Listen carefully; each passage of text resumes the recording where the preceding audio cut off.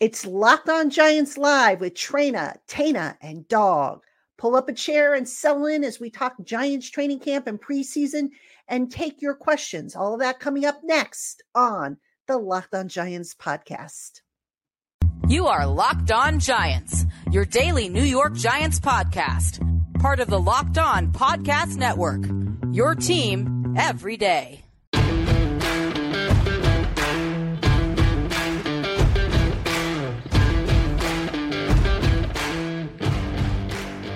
Hello, New York Giant fans, and welcome to a special edition of Locked On Giants podcast. It is Locked On Giants Live. You got Trina, Tana, and Dog. We are here. We are pumped. We are ready to talk Giants football. Guys, how you doing? I'm excited. Bando, go ahead. I didn't mean to cut you off. Oh, great. Hump day. Football's here. Yankees stink. Go Giants. I was not going to mention the Yankees. I said, don't mention the Yankees because I didn't want to get you in a foul mood. You brought it up. Yeah, and same thing for me. Don't bring up the Mets. They've been awful this year. I think we're both. God. I couldn't believe that score the other day. Oh, my God. Smokes. Oh, my God. But I think we're both, dying for football to start. Yes. And it's almost here.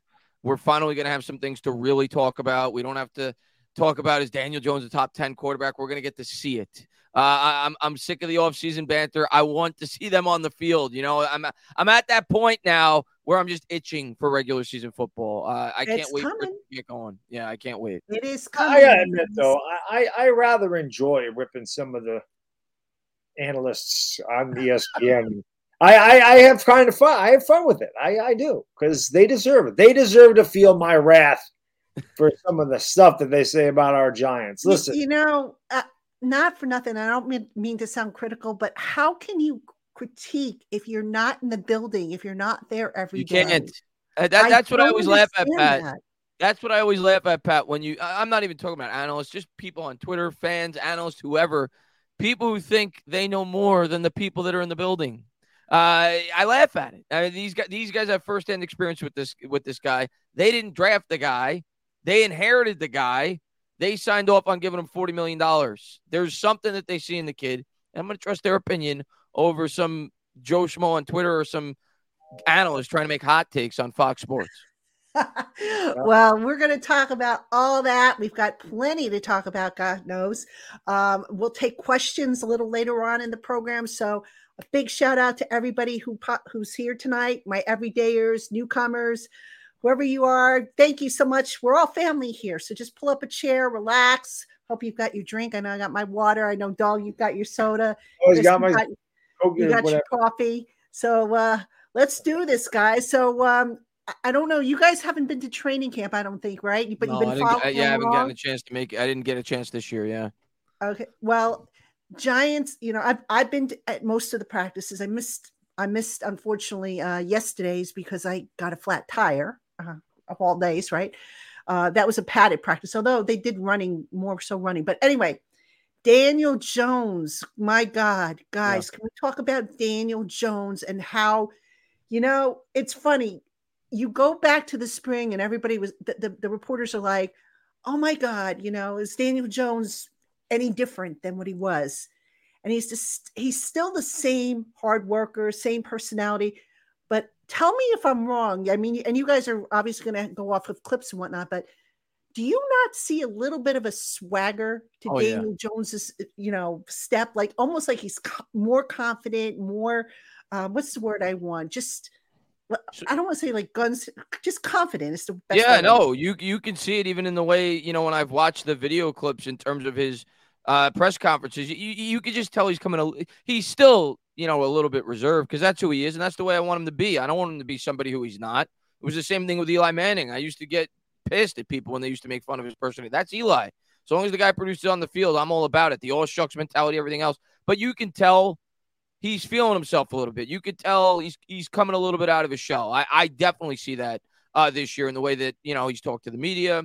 He definitely seems like he's expressing himself a little bit more. I remember you guys had a press conference, obviously, I don't know, maybe like 2 or 3 weeks ago, and he had a response, something along the lines of, well, that's for the guys at ESPN to decide. And it was kind of like throwing a little bit of shade at the ESPNs of the world. It made me smile a little bit. So you can tell he's got a little bit of an edge to him this year. I think he's got something to prove. It's a quiet confidence. You know, he's not boisterous. He's not like me, where he's going to scream at the top of his lungs. Nobody's like you, dog. Oh, thank God. You're the original. My son, we're making a part 2. That sequel's in the works, and anybody that's seen some of my live streams, Chris knows when my son comes down here, he tends to steal the show. He's a little ham and egger sometimes. But no, there's definitely. And, Patty, I think this goes back to last year. I really do. I will consistently, if Daniel Jones continues to, get better and better, he's on an ascension, and he continues to get better, which I think he will. I'm always going to go back to game 1 against Tennessee when he threw the really bad interception in the end zone. And Dable went over and was animated. I don't know what Dable said to him, but he was animated. Giants are down 13-0 halftime. I'm thinking, here we go. Same old Giants. Nothing's changed. Daniel Jones could have hung his head. Oh, woe is me. Everybody hates me. What does he do? He takes it in stride. He goes out there. He leads the Giants to, a victory. The first time they'd been over 500 any day in 5 years. And as the Giants were able to pull these games off and win these games at the end, I think that really breeded confidence in Daniel Jones and the team. Dave Gettleman always talked about, we got to get the culture. And I've been on record. I've said this a million times. You're going to ask the chat, knows me, hashtag WBC, winning builds culture. When a team becomes confident, when you start winning games, you start going, we've done it before. We know we're going to win. We have confidence. Confidence goes a long way. It's something that cannot be taught. This is something that worried me about Daniel Jones when I was a naysayer. And I said, I don't think he can do it. I don't think he's confident enough. I don't think he believes in himself enough. And the problem was not that Daniel Jones didn't believe in himself. I think he didn't believe in the coaches. And I think he believes in Dable now. And you see a totally different Daniel Jones. When the Giants were losing all these games, it was like, okay, how are we going to blow this one? What's going to happen now? What bad can happen? It's amazing the turnaround in one season. And people can say Daniel Jones is no good. He's a bottom-tier quarterback, whatever they want to say. Saquon Barkley. I love when people say they should have tagged Jones and signed Barkley to a long-term deal. Those people don't understand. If you tagged the Jones, you couldn't have signed Barkley anyway. You'd have no money because you can't maneuver $32 million around if he's on the tag. Yeah. There's just a difference about Jones. He commands respect in the huddle. He's standing a little bit taller. And I think it's because he has belief in the system. And I believe that has led his teammates to believe in him. And you're going to see a damn good football team this year. I don't think we're going to win 13 games or anything. Our schedule's really tough. But this team's going to be better than it was last year. And the future's bright. I'm pumped if you can't tell, guys. I think you hit it on the head with year 2 in the scheme. That to me is I think the thing I'm most excited about for Daniel Jones this year. I know it. You look historically, you could, no matter the level of the quarterback, Ryan Tannehill, year 2 in the scheme in Tennessee when he went there, the guy threw for 33 touchdowns and 7 picks, looked like a Pro Bowl quarterback. Jared Goff last year 2 in the scheme, elevated by 11 touchdowns. Jalen Hurts, year 2 in the scheme. Aaron Rodgers, year 2 in the scheme with LaFleur. Matt Ryan wins the MVP, year 2 in the scheme with the Atlanta Falcons, right? Like year 2 in this offense, when you have a play caller as good as Brian Dable, and you have the weapons that have improved on this team going from a XFL roster at the skill positions to at least an NFL roster. You think about what they're going to be able to do against these opposing defenses. I think Dan Jones is in for a big year. I'm not scared to say it. I've said it countless times. I'm not saying he's going to win the MVP, but I think you're going to end this year saying, I have to start giving this guy respect, whether you're a hater or not. I think he's going to have a big year. And I think the second year in the offense with this coaching staff has as much to do with it as anything else. Yeah, but here's the one thing I'm worried about, guys, if I'm being totally honest with you.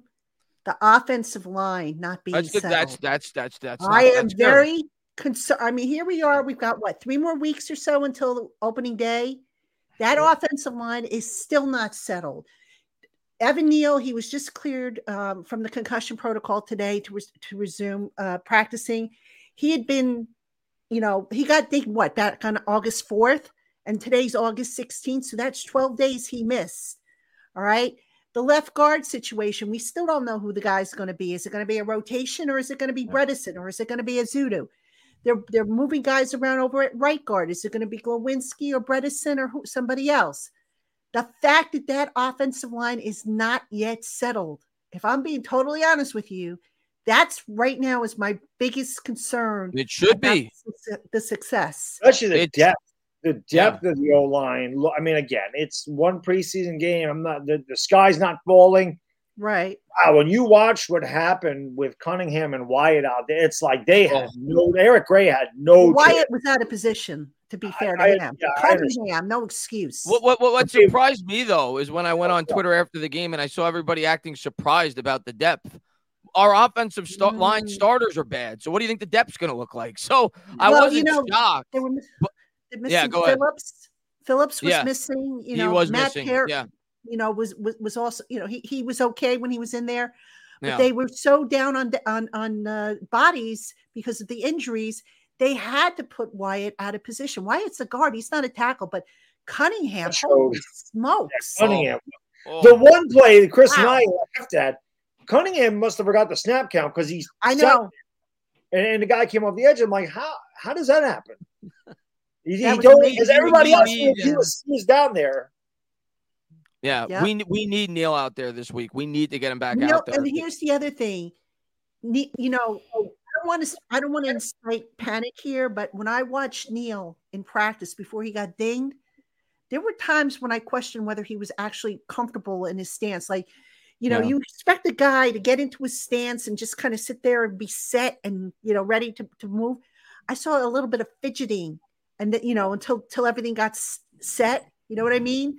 Like he was fidgeting a little bit, like, okay, maybe I'm not, I'm too high, maybe I'm too low.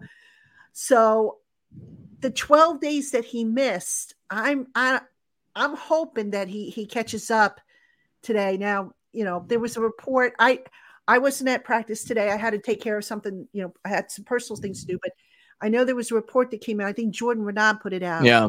That his ankles was taped up. And I'm here to tell you, I looked into that. I asked somebody if did they know of anything with Neal's ankle? And the person told me, look, they were practicing inside the field house today. This was really the first time Neal was playing inside the field house. Sometimes guys will take their feet up a little differently playing on grass versus on the turf. So he said, as far as he knew, there was nothing wrong with Neal's ankle.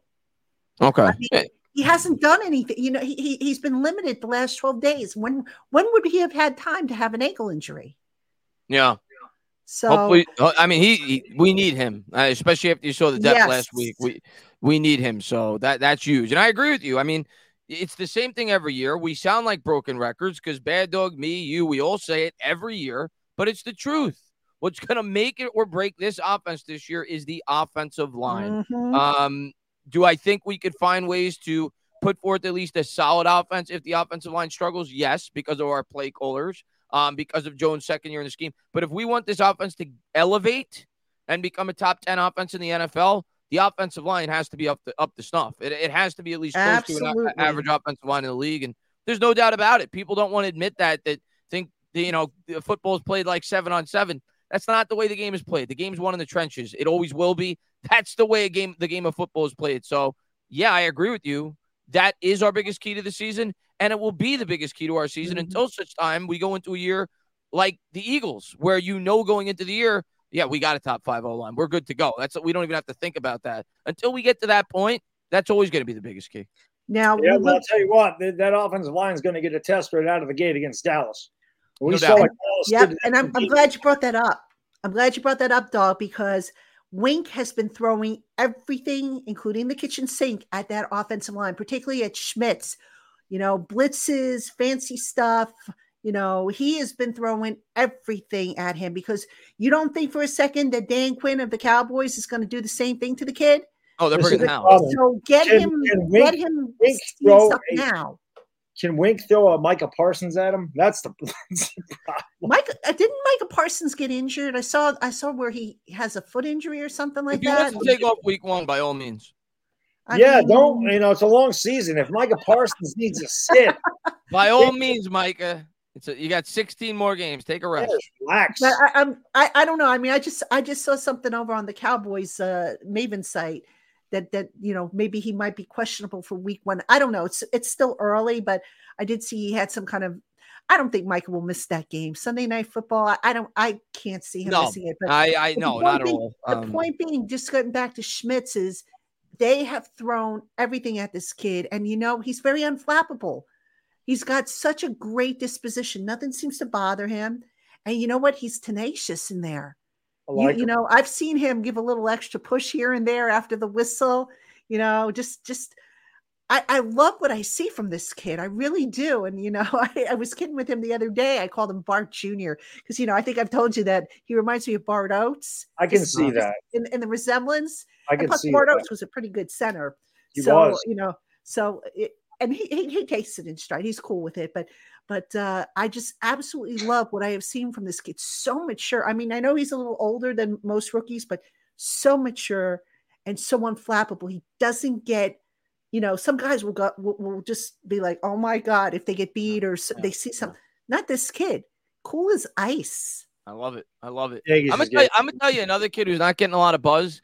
When I got a chance to watch back, some of the film breakdowns that everybody does on Twitter, Jordan Riley impressed me for a 7th round pick. That guy, he looked pretty good for an interior defensive lineman, especially a guy that's going to be a depth piece. Like, that guy looks like he has some talent to him for a guy that you got as late as we did in the draft. Patty, let me ask you this, Patty. I kind of not really off subject, but something a little different. Do you understand this? I wanted to do a video on this, and I just never did, and I'm probably not going to have time to do it. I don't understand. Again, PFF is what it is. You take it with a grain of salt. I don't really understand any of these ranking systems, power rankings. It's, from – I don't know who makes these things. So, they had PFF did the top 5 offensive guys for the Giants for the preseason game against the Lions. Then they had the bottom 5 guys. And the 5th worst guy, I forgot who it was. He was ranked at like 51.5 was his PFF rating. Now, everything I read and everything that I saw, and again, I'm just a fan, so whatever. It's just what I see. I'm not analytical, but I don't understand blocking schemes, and I'm not trying to break down film. I saw JMS was rated at 53.5, and I'm thinking to myself, everybody said that he was great. And I'm like, how is that? How is his rating of 53? And on the flip side, I saw a lot of people said Micah McFadden missed a lot of tackles. He didn't play well. He didn't do this, do that. He had a 90 PFF rating. So I'm confused. I'm missing something. The PFF You're not system. Listening. You know what, dog? PFF, I respect the work they do. Some of their stats are very useful. Their grades, however, I'm sorry, I have no use for them. Very little use for them because they don't know the blocking scheme. They're just going off of what they see. And do you know how many times they'll say, Adoree Jackson blew a coverage, and then I'll go to Adoree and I'll say, hey, Adoree, did you blow this coverage? And I'll say, no, it wasn't me. It was so and so. You don't know the assignments. It's the same thing with the offensive line. It might look like that. Andrew Thomas gave up a sack when in fact it might have been the running back that gave up the sack. You know what I'm saying? So I take the grades with a grain of salt. And for what it's worth, I thought Schmitz played really well.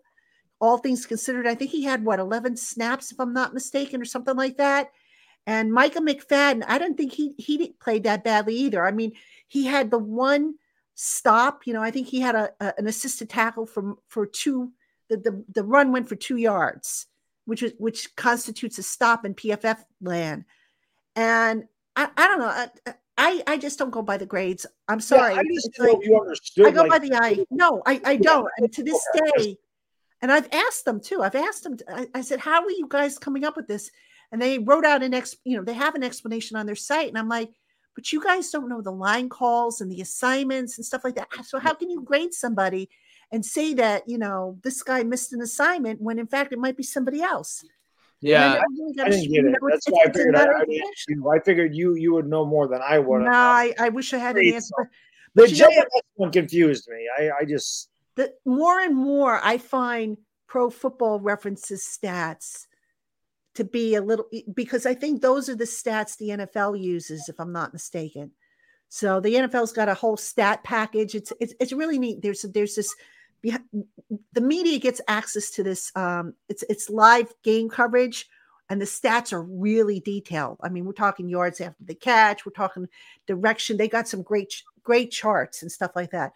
And it's just so much. I've been using that and also Pro Football Reference a little bit more than Pro Football Focus. I mean, I still use PFF, but I just, I've used that. I've used NFL Jesus, the stats over there, which are also official league stats. So, it's, I guess it's a matter of opinion. I don't put a whole lot of stock in grades, power rankings and stuff like that.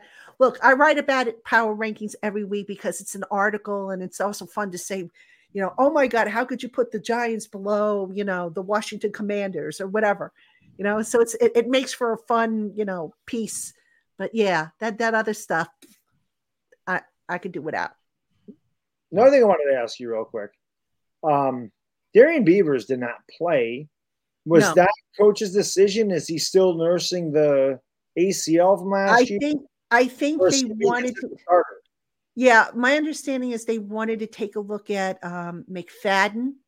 Okay. And also, it was also, Beavers had been getting a lot of snaps, so that might have been like a rest day for him. He's been running with the first team. I know that. They both have. But Wink said this past week that McFadden is kind of in the lead, and I can see why. I mean, I can see why. I thought he was in the lead before training camp started, just based off what we heard at OTAs. Right. And then it seemed like Beavers took the lead again. But I've thought for a while, I think it's going to be McFadden because he fits Wink's team so well in terms of being a blitzer.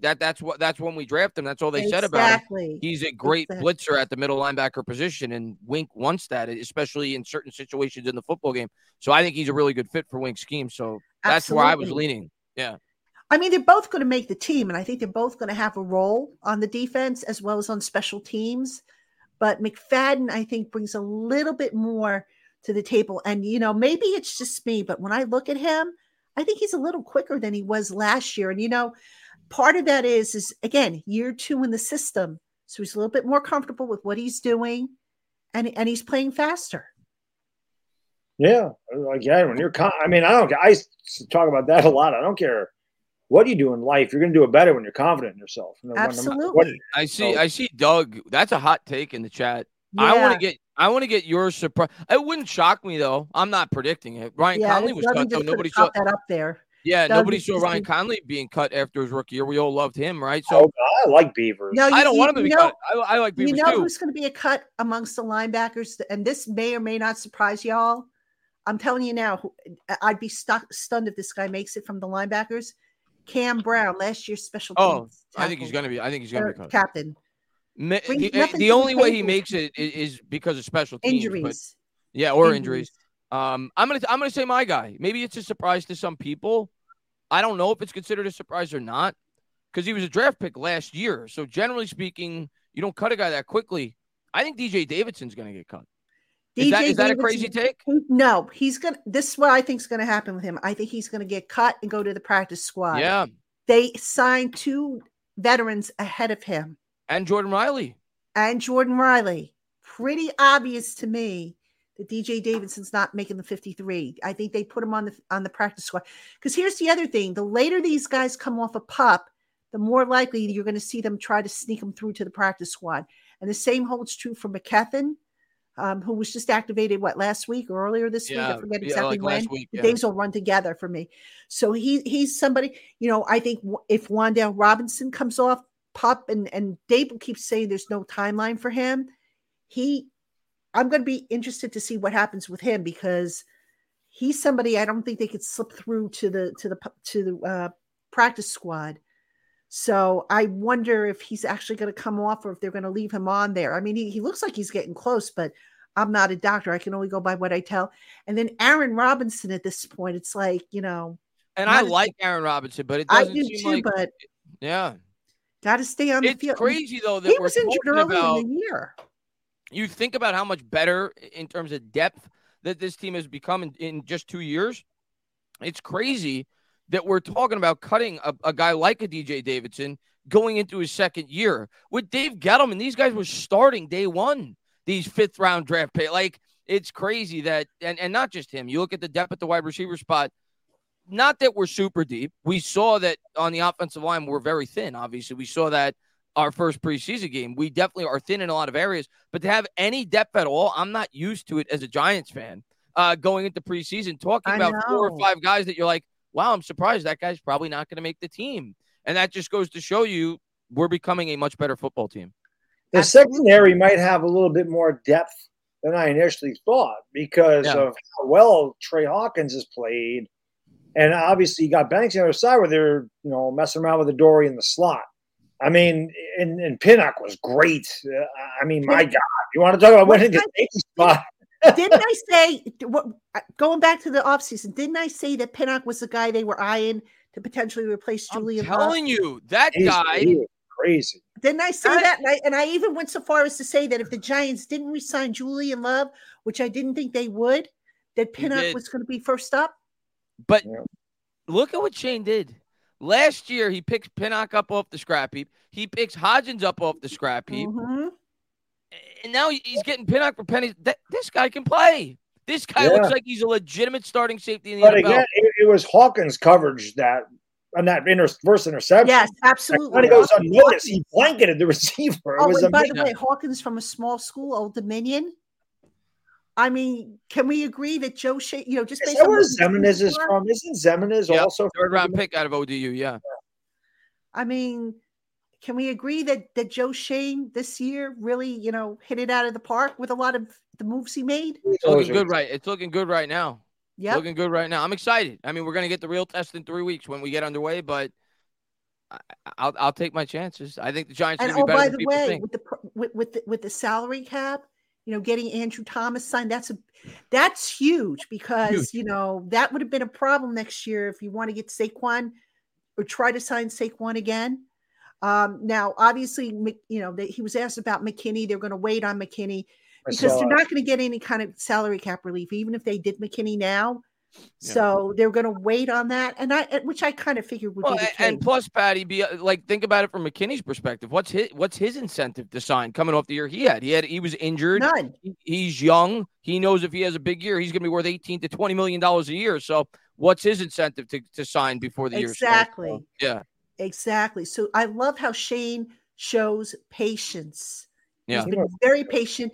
Last year, remember how everybody was screaming, oh, go trade for a wide receiver. Go trade for a wide receiver. Yep. What did he do? He held his water. And, hey, hi, Isaiah Hodgins, Yep. Hey, let's get rid of one receiver and pick up Darren Waller. That was a good one. Exactly. And speaking of wide receivers, Patty, have you heard what the deal is with Colin Johnson? Like, I hadn't heard. I just know he kind of left. Yeah. He has a sprained knee. I want to say MCL. It's not considered like long term, but if it is indeed the MCL, like I heard, that could be a couple weeks or so. So that stinks. I like him. I like the kid. I mean, it's not. From what I understand, it's not season ending. That they're going to kind of just see how he comes through with rehab. It's a shame because he was having a good camp and he was having a great semester too. Now all of a sudden it's like, okay, now who are your receivers? We can all agree Hodgins, Campbell, Hyatt, Slayton. Okay, so that's Wandale. He's healthy.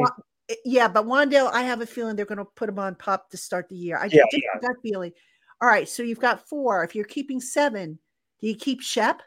You're keeping Beasley. I think all signs point to they're keeping. I was going to say, do you keep Shep or do you keep Beasley? Or both? I think Beasley's in the lead right now out of those two. Okay, Crowder, you probably don't keep because if Eric Gray is your return specialist. Yeah, I agree with that. If Gray, if they designate Gray as being the return specialist, I agree. I don't think Crowder. Kind of sound like that's what Dable wanted to do with him too. Was all right. So let's see who else. You've got David Sills, who's Daniel Jones's buddy. No, he's out. You've got Colin Johnson, who like I said, has been having a good camp. With the injury, he's out. Yeah. So who are those bottom 3 receivers that you're going to keep? I think it's Beasley, Shep, Crowder probably. Maybe I don't think Crowder makes it. Yeah, maybe they only go with 6. Possible. I don't know about that.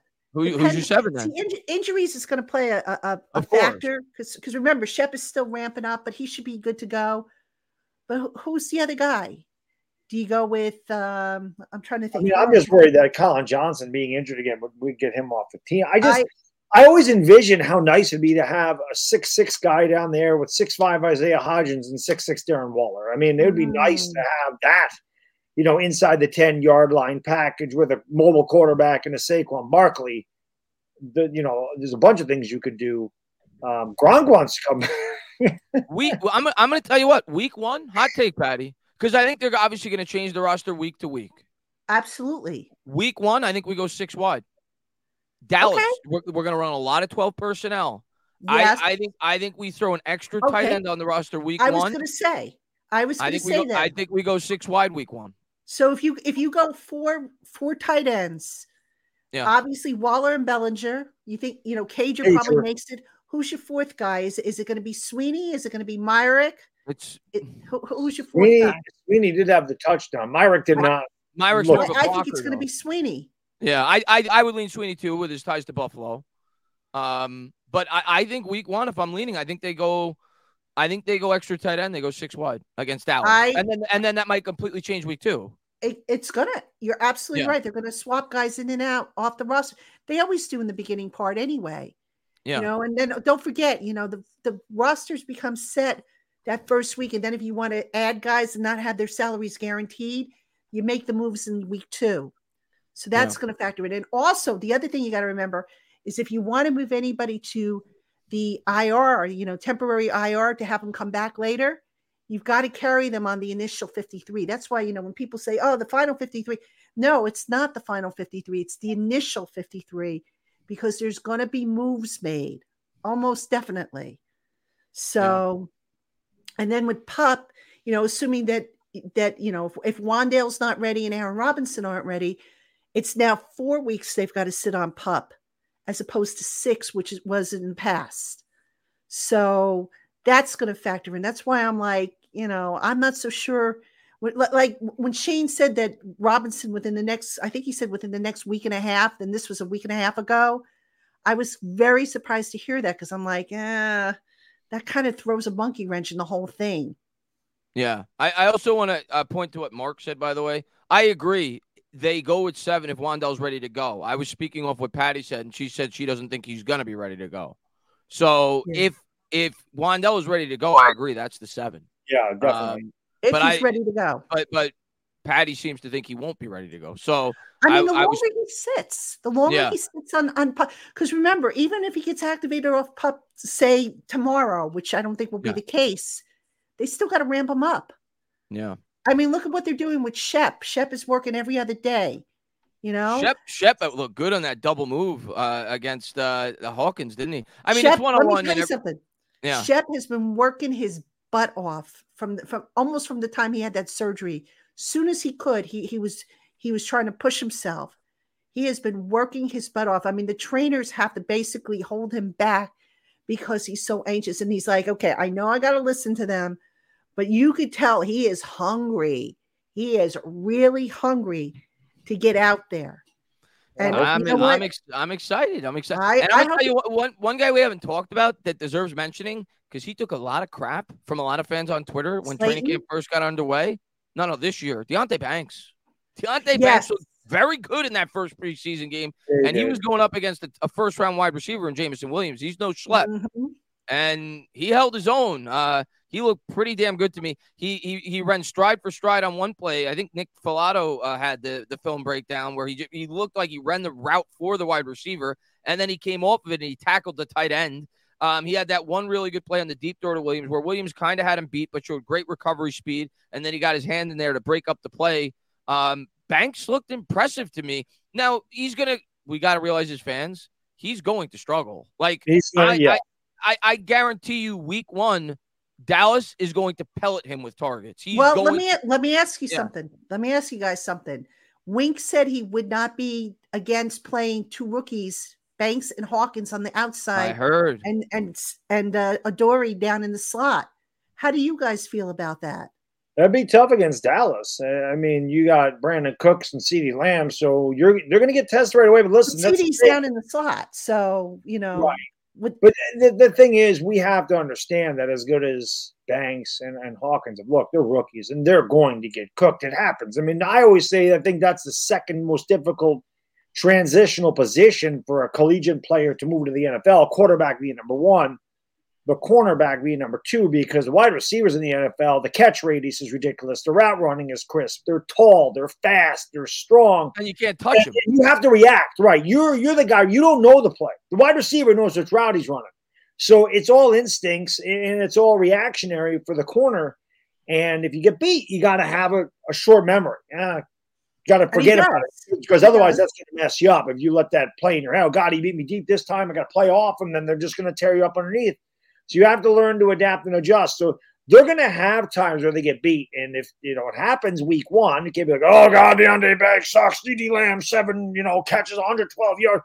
I mean, he's one of the best, So our corners, Chris has mentioned before, we're going against some pretty good wide receivers. You name it. We're going out. You name it. You name it. Top wide receiver. We're playing them this year. We're playing them. San Fran, Miami, Seattle, the Raiders, even Devontae Adams. Like you name it, we're going up against it. It's ridiculous. It's ridiculous. But you guys would be okay if we decided, okay, I'm primarily going to run the two rookies on the outside and Adoree in the slot.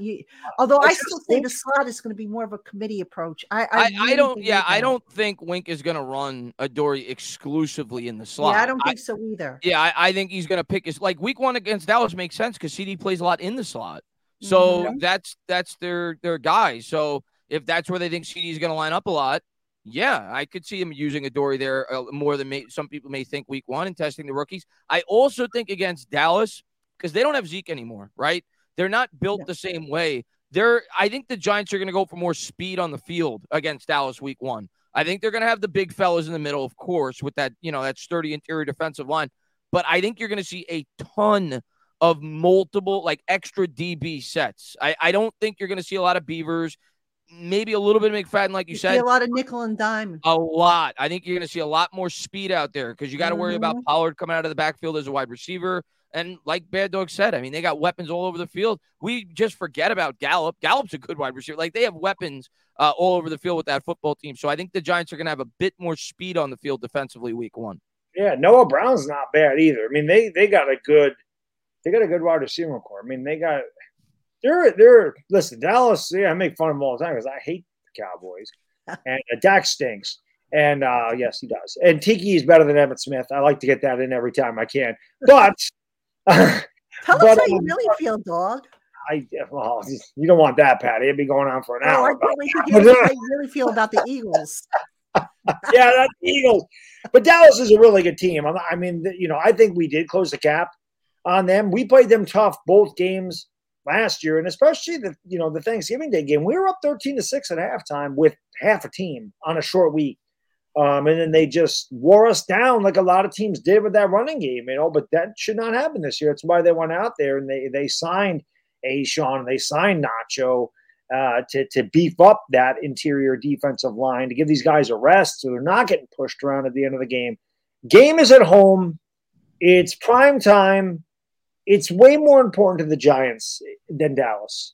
The Giants got to win this game. They have to. They have to get off to the start. They have to let the division know right away. We're here to play, guys. We can beat you because we haven't beat Dallas since 2020. And I don't think they played in that game when we beat them. And, the Giants, Chris and I have discussed this a lot of times. If the Giants are going to take a step forward this year, it's being better within the division. We have to find ways to beat right. And if they win that game against Dallas, they're actually 1.5 up on Dallas. If you think it sets the tone for the whole season, like the Titans game last year.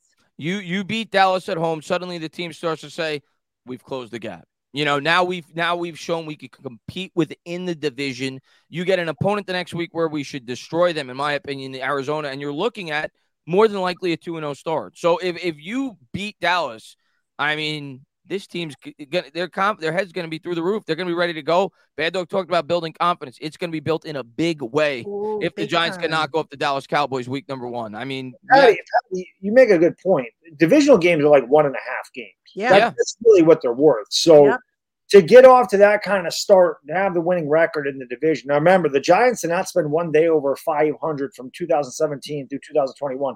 They didn't spend one day under it last year. So we don't want to be back under there. This first game is, I know it's game 1, and I know it's a long season, but it is, to me, of optimal importance to win this game. They have to win this game. They have to let everybody know on a national stage, you know what? You can talk about our quarterback. You can say we got lucky last year. Oh, it was just Minnesota. The defense stinks. You go on the national stage and you beat your division rival in front of everybody to see, people are going to start taking you more seriously. It's something the Giants got to do. The Giants believe in themselves. Now the Giants got to make believers out of other people. That's what I said. Yeah, and you know what? Even, I talked earlier about how Daniel's walking around with a little bit more swagger to him. You know who else is walking around with a little bit more swagger? At least Avon. Well, besides him, I was thinking he had it last year. Staff, I know. Kafka and Wink. I see a lot more swagger coming out of those guys. Yeah. It's almost like, they've got this big surprise that they're going to drop on Dallas for opening night, and they can't wait to unveil it. I'm telling you, I work on the Cowboys. Maybe I'll be a fool. I like our chances week 1. I've said it since the schedule came out. I trust our coaching staff a lot more than Dallas's, especially with the continuity coming back. Mm-hmm. And you give Dable 2-3 months to prepare. I'm telling you, the Giants are going to come out with a good game plan. I like our chances week 1. I think we're getting off to a 1-0 start. I really believe that. If Daniel Jones, if he has time, which is a big if, Trayvon Diggs, you can beat him with double moves. They take a while to run, but he's very aggressive corner, and you can certainly use that against him. But again, you got to give Daniel Jones the pocket to throw to. Yeah. So, Paris Campbell's a guy that's run very fast. Slayton's very fast. Hyatt's just like I said, he's got a jetpack up his behind. I mean, that kid can fly. He really can. Do you not love how he splits the coverage? He's just so fast. Oh my goodness. And that kid's playing with a lot more confidence now too. Because when he first came in, he was kind of confident, and some people I know said, "Oh, he's cocky." I'm like, I don't know. I wouldn't say cocky. He was confident, and then the confidence kind of got muted a little bit, and then all of a sudden he started making these great plays, and you could just see it. And he doesn't act like a rookie, if that makes sense. He's very confident, and he's not. He just doesn't act like a rookie, if you know what I mean. He's got confidence. I love it. I mean, Chris and I both wanted to draft him. Didn't think we'd get him in the 3rd round, which was amazing. But I liked him from day one. And one thing I really liked about him is he has really good taste. He had a nice Burberry bag. I said, "Yep, that's my guy," because me knows I love Burberry, and my wife got me into that. This guy knows his fashion sense. On a quick glance, does he not remind you of Evan Ingram on a quick glance physically? Yes, just more slender. On a quick glance. But yes. A little bit. His hairstyle. Yeah, a little Patty, bit. where do they get the questions? I know you're on Instagram. So where do they get the questions for these guys? Like, would you rather be in a room full of spiders or snakes? Oh my God! Would you rather have? Would you want hair for teeth or teeth for hair? That was funny. That one was easy. I didn't write anything. Hair for me. Yeah, you could shave it. Hair in the mouth. You could shave it. Nobody wants hair for teeth. Wear a hat. Yeah, you wear a hat, or you could shave the teeth off.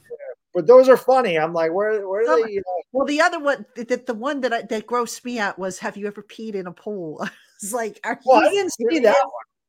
Guilty. Guilty. I mean, everybody's done that. I mean, don't lie. Don't lie. Everybody's done believe it or not. Never did. Never. Good for you.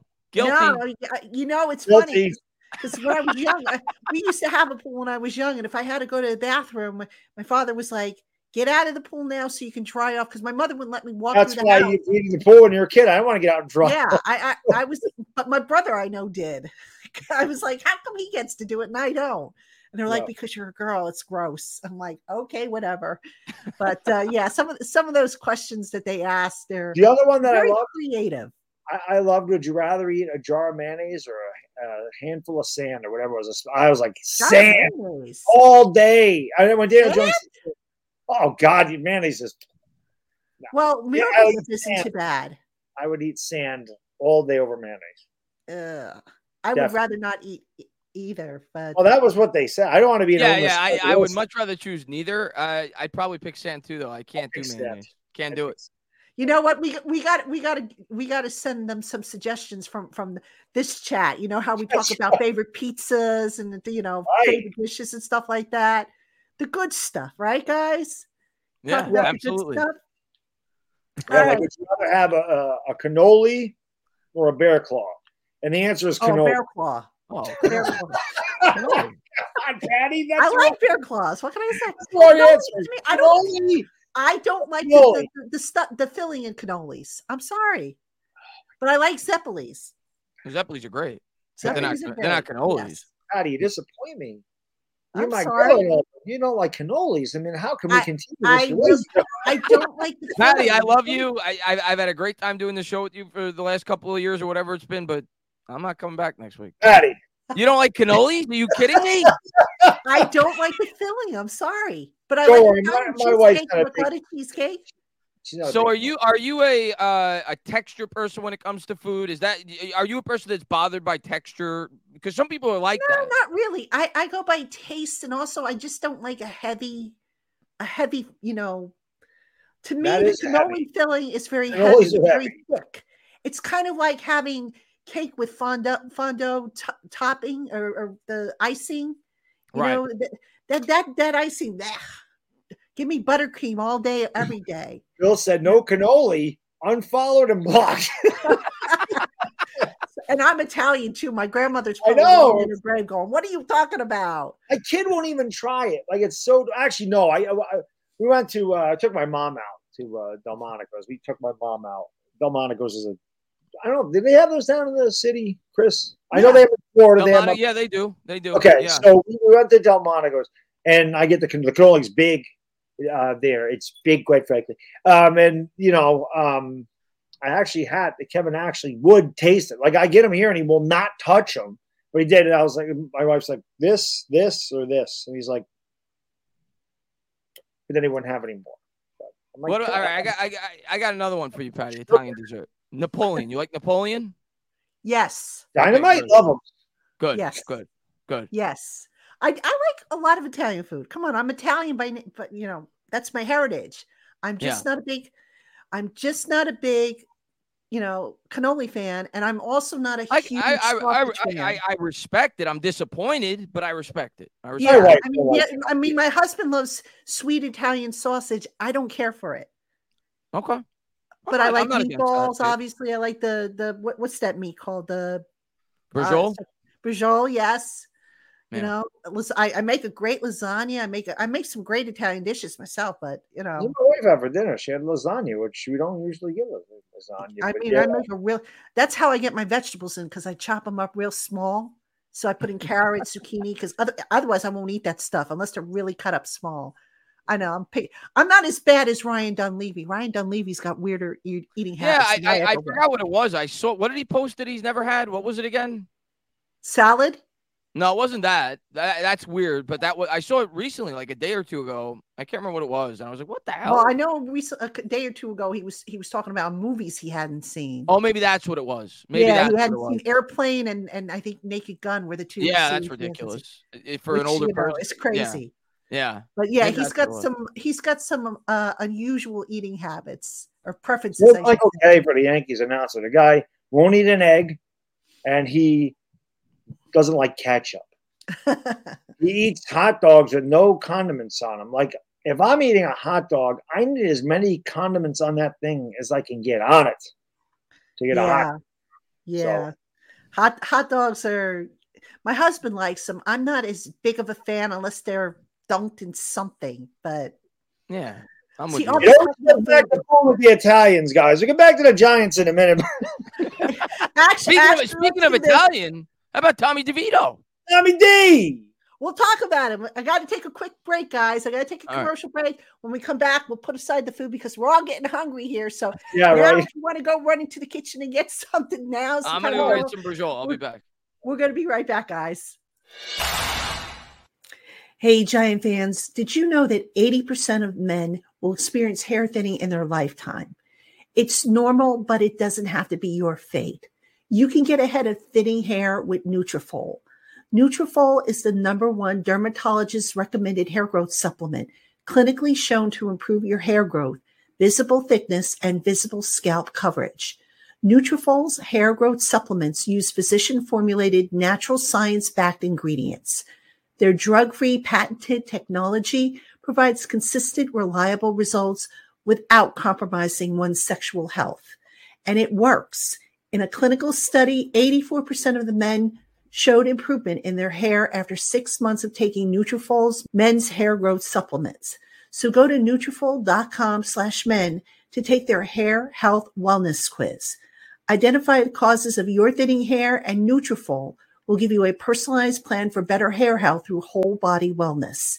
And for a limited time, Nutrafol is offering our listeners $10 off their first month subscription and free shipping when they go to Nutrafol.com/men and enter the promo code LOCKEDONNFL. Find out why over 4,000 healthcare professionals recommend Nutrafol for healthier hair. That's spelled Nutrafol, Nutrafol, and that website is Nutrafol.com/men with the promo code LOCKEDONNFL for your special offer. I feel like that was directed towards me, Patty. It was directed. Well, I'll tell you what, Patty. Next time you do a commercial about gray hair, it'll be directed towards me. It's funny. They're a new sponsor of ours. They just came on board this week, and we've got some great new sponsors, by the way, on Locked On. So I'm really excited about them. But anyway, welcome back, everybody. You're listening to Locked On Giants, aka the Food Channel, which we're going to put the food stuff away for now. But guys, you mentioned Tommy DeVito before we took the break, and I have a question for you that I want to run by you. So last week, we all know Tommy DeVito. He looked pretty good, all things considering, but he was going up against, second, third team. So here's my question. I'm not trying to disparage him, but here's the question. A lot of people are going gaga and thinking, oh, wow, great, and whatnot. So when you have guys going up against second, third team, fourth team guys that maybe won't even be on an NFL roster in the spring, how do you kind of grade on a curve, or do you grade on a curve when saying, okay, you know what, this guy might be worth keeping, even though he went up against second, third, fourth string guys? Yeah, I mean, we went through the same thing last year with Webb. Like, you had some fans that were like, because Webb had a great preseason, and you had some fans acting like, oh, Webb should be the backup. You even had some fans before the year started saying, Webb might be better than Daniel Jones. I heard it, believe it or not. It did happen during the preseason. So I think a lot of people put way too much stock into preseason football, especially when you factor in exactly what you said. He's not going up against first teamers. He's not going up against second teamers. The majority of the guys that DeVito was going up against were guys that won't be playing in the NFL this year, if we're being honest. But what I will say, what stood out to me for DeVito and what I respected, and I definitely think he earned probably the QB3, which we know in the league now this year with the new rules, they're going to carry 3 quarterbacks. I think he was on the bubble for that, because if he looked bad, like a lot of people were saying going into that game, he probably gets cut and we pick somebody else up. I think after the performance he had, he played really well. When you factor in the circumstance, we couldn't block to save our lives in that game, and he stood in the pocket tough, man. He definitely showed he had some toughness, and he made a couple of good plays. So I was happy for him, because I think he probably cemented himself as the QB3 for this team. Do I think he's going to pass Tyrod Taylor as the backup? No. But, hey, you never know. Maybe he develops into a long-term backup, which would be great. You get a backup for a much cheaper price long-term. Obviously, we're paying Tyrod, I think, $6 million, which is like more than half what we're paying Saquon. So if you get a guy for really cheap to be the backup for Jones long-term, that'd be great, whether it's DeVito or somebody else. But, yeah, I thought it was a really good preseason performance, but I don't put too much stock into it in terms of him as a player. What I saw from DeVito, and look, I'll be the first to admit, in the springtime And even early summer, I thought, this guy, he holds the ball too long. Yeah. He's overshooting targets. He didn't stand out to me. He's gotten better. I'll give him that. He's calmed down. He's was more on point. And again, you take into consideration the level of competition he's going against. But in terms of, the way I evaluate, I say, okay, yes, Tommy DeVito is maybe, we could say, third string quarterback. He was going up against second string defense and he was looking good. Yeah. So it's like, it's kind of like, like with Trey Hawkins. When Trey Hawkins was in college, small program, was he a man amongst boys when on the field? So that's kind of what I look for. And, I was encouraged by the performance DeVito showed. I don't know, is he necessarily ready to go up against, say, the Jets first team defense? I don't know about that, but find out what you got in him, because now is the time to experiment. Now is the time to see what you've got and not be afraid. The one thing I will say about Dable, he doesn't coach scared. I sit here and, I'll say, don't put Adoree Jackson back there on punt return, or don't do this or don't do that. Don't run Daniel Jones up, on power runs, because I'm like, I'm thinking something bad's going to happen. But Dable's like, you know what? I'm not coaching scared. If that's what's best, if that's what's going to help us win, I'm doing it. And, I'll deal with the fallout later. Yeah, I mean, I think we learned that game 1 last year when he went for 2 points. He said, I'm not going for the tie, I'm going for the win right now. And if we lose, it's on me. But I also think that gave the team a lot of confidence. They said, wow, this coach actually believes in us. Joe Judge wouldn't have done that. So, I mean, that's the type of thing. I think Dable coaches, outside the box. Joe Judge did a lot of talking about what he was going to do, but then it seemed like when that time actually came, he did the opposite. Where Dable, has pretty much told you what he's going to do, and when he says something, he does it. So, Judge often second-guessed himself. Right. At the end of the day, he second-guessed himself, and, when things went astray, he just took on more than I think he was capable of handling. Instead of, banding together with the coaching staff and saying, okay, guys, let's figure out what the heck we're doing here and how we're going to get out of this rut. He felt like he had to get everybody out of the rut. And, that's why, I was talking to somebody, one of my colleagues on the sideline during one practice, and we were talking about how Joe was just not ready in retrospect to be a head coach, because, being a head coach is, when you've got to delegate, and you also know when you've got to take it on your shoulders. And Dable, even though this is his first time being a head coach, he seems to have a good balance with that. He's himself. He's confident in himself. Exactly. He's not Belichick. And here's the other thing. He's not Belichick. He's not Saban. He's himself. But he learned from them. And he learned applies from them. it. Exactly. Yeah. Whereas, we look at McAdoo, for example. McAdoo basically grew up, if you will, as a coach under McCarthy for how many years? Judge grew up, if you will, under Saban and Belichick, all from that same line. Dable was with Belichick and with Saban, but he also, of course, as we know, was with McDermott. Yeah, he was all over. And he was all. I think he was with the. He was with the Jets. He was with the Jets when they had Favre. Yep. He was with Miami. Yeah, he was all over. He was all over. So Dable had an opportunity to see different ways to do things and pick up a little bit here, a little bit there, and blend that all into who he is. And that was key. That I think that's one of the most underrated elements, and why, the Giants maybe went for him, because they didn't get themselves a Belichick clone. They didn't get themselves a Saban clone. They got a guy who had experience moving around the league, and, that's what they needed. Yeah. Yeah. And I just think the vibe he brings to the team, you could tell the players buy into him, and you're starting to see players go out of their way to want to play here. Right? You're starting to see players take probably a little bit less money than we saw Rob Gronkowski today, and he's obviously not playing at all. Okay. He's going to stay retired, but he said the only coach, and he was never his head coach, by the way. He was part of the staff, and I guess Rob had a bit of, knowledge of him that way, but He said the only coach that he would come back and play for in the NFL right now or consider, or if he was going to consider, would be Brian Dable. Yeah. Justin Pugh wants to come back. Justin Pugh wants to come back. So, like, you're seeing players. People Landon Collins last year wanted to come back. Yeah. Dable is the real thing, guys. I mean, I think you all see it, but what you see is what you get with Dable. And he's just, I find him an absolute trip. I'll tell you, a real, a quick story. This summer I had a couple of young writers, students that needed like on-site experience for their college courses. So I brought them in, separate times. And I brought this one kid in who got, Dave. I wanted them to both meet Dable, but unfortunately one kid didn't. And then the other kid did. So the one that did, I caught Dable coming off the podium before practice. And I said, "Hey, Daves," I said, I'd like you to meet, Andrew. He's one of my young writers that is here for college credit, yada, yada, yada. And I said, "Oh, by the way, he's a Penn Stater."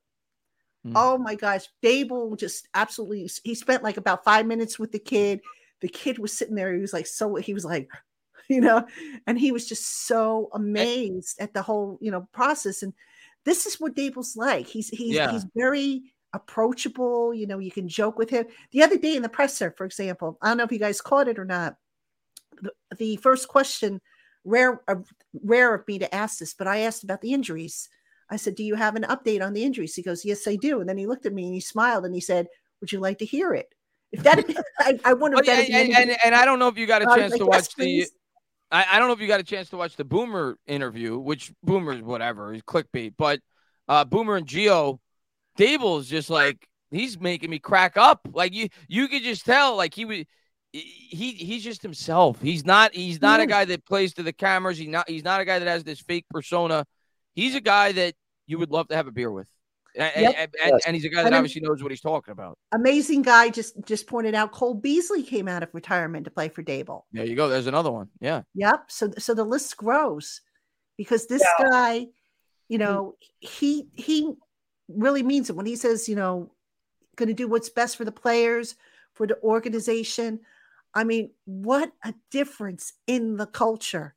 Yeah. The Giants, the last practice that was open to the public, they actually had like a carnival, like a mini carnival for all the players and their families.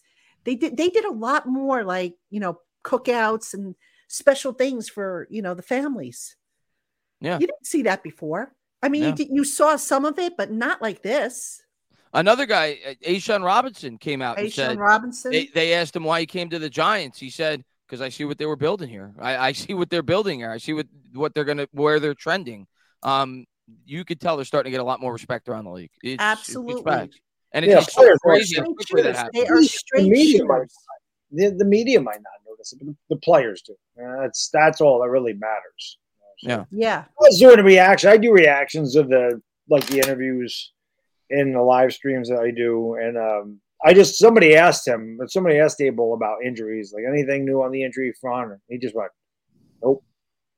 That was it. Oh, you're talking about today? No, it wasn't today. It was a couple of days ago. He's been, "Nope." That was it. That was all he's. You can kind of tell. There's certain times like again, going back to the question I asked when I said, "Do you have an update on the injury report?" And he said, "I do." And then he smiled and he says, "Would you like to hear it?" And I was like, "Yes, please." As opposed to just saying, "Yeah, I do," and just moving on to the next question. So I think sometimes it depends on the person asking or how he's asked. I mean, I don't want to talk for the man, obviously, but he what you see is what you get with him. Just really is, and you can kind of tell if you watch him on the podium, you can kind of see what I'm talking about. Mm-hmm. Yeah. So. Somebody asked Daniel Jones, I think it was yesterday. They said, "Oh, do you have any like extra motivation playing against the Panthers because it was your childhood team?" Like, you grew up I there. saw that. I'm like, why did he ask that? And they're like, when you were growing up, did you ever envision yourself being quarterback of the Panthers? And I'm sitting there going, how? I'm like, what kind of questions? I'm like, listen, a home team or not, I'm like, no disrespect to Carolina, but I'm pretty sure if you're a football fan, you don't sit there at 11 and go, God, I really envision myself being the quarterback of the You know what I think the problem is, dog, and I don't want to speak for anybody. This is just my own observation. There are some people that feel they have to ask a question every single day, every single presser, regardless if it's good. I prescribe to quality over quantity. So there are days that I will ask, and there will days that you won't hear my voice at all. And, the days that I do ask, a lot of times I've actually got that question in mind before I even get to the presser. Very rarely does something just pop into my head and do I just spit it out. I have it written down.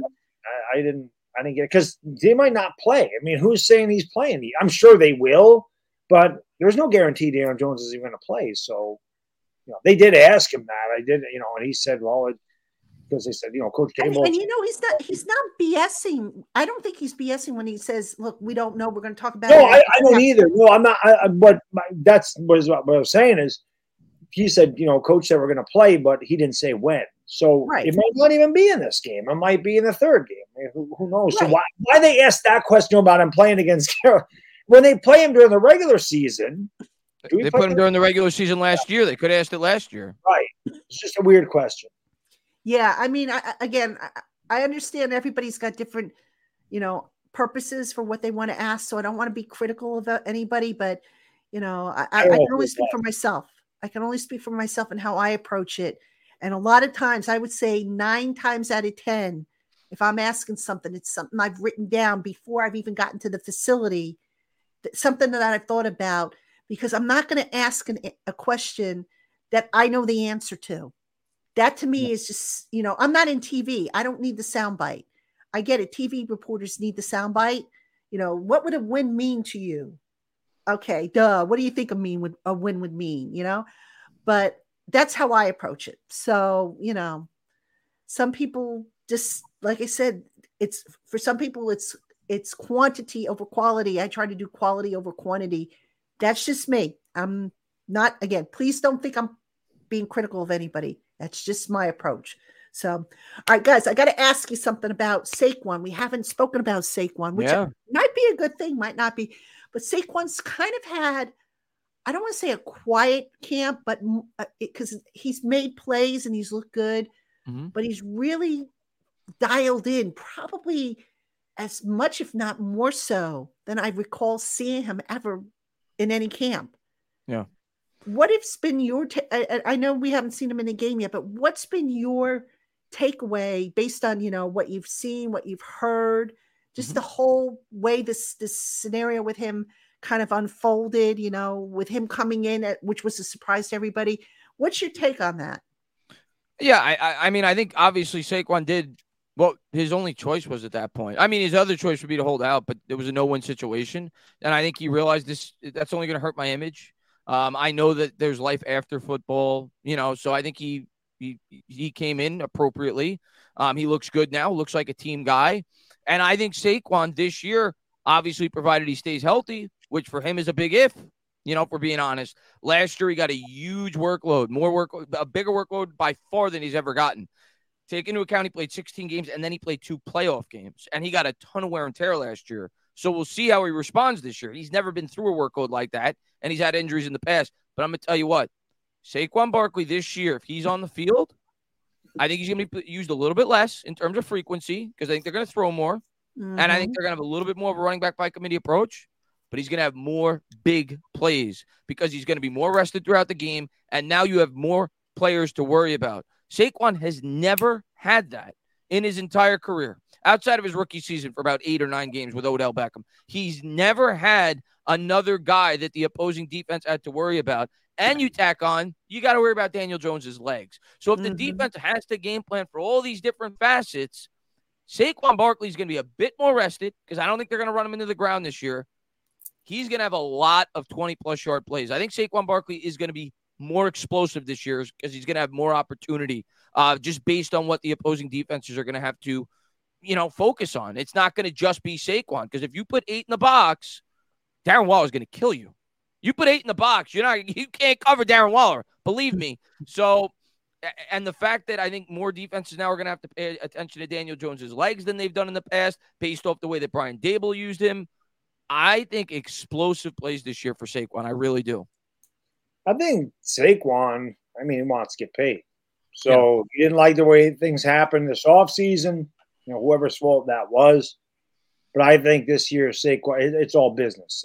This is business. He swallowed his pride. He took the tag. He came in. I didn't we talked about it. I didn't think he'd be there week one. I thought he would sign the very last minute because that was the only leverage he had. But again, people have talked about his character. He proves it time and again. He's a high character guy, wants to help the team win. He's a team first guy. So, I think he wants to go in there, have a big year, and just say, okay, somebody's going to give me some money.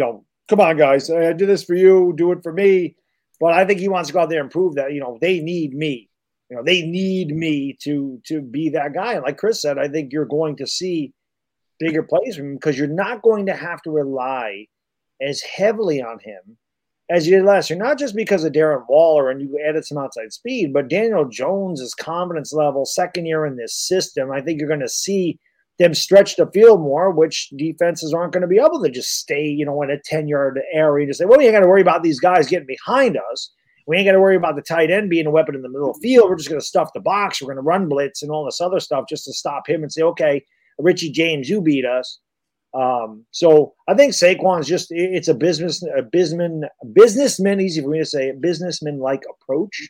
I'm glad that it's been quiet, no distraction. And I think Saquon could have another big season. I really do.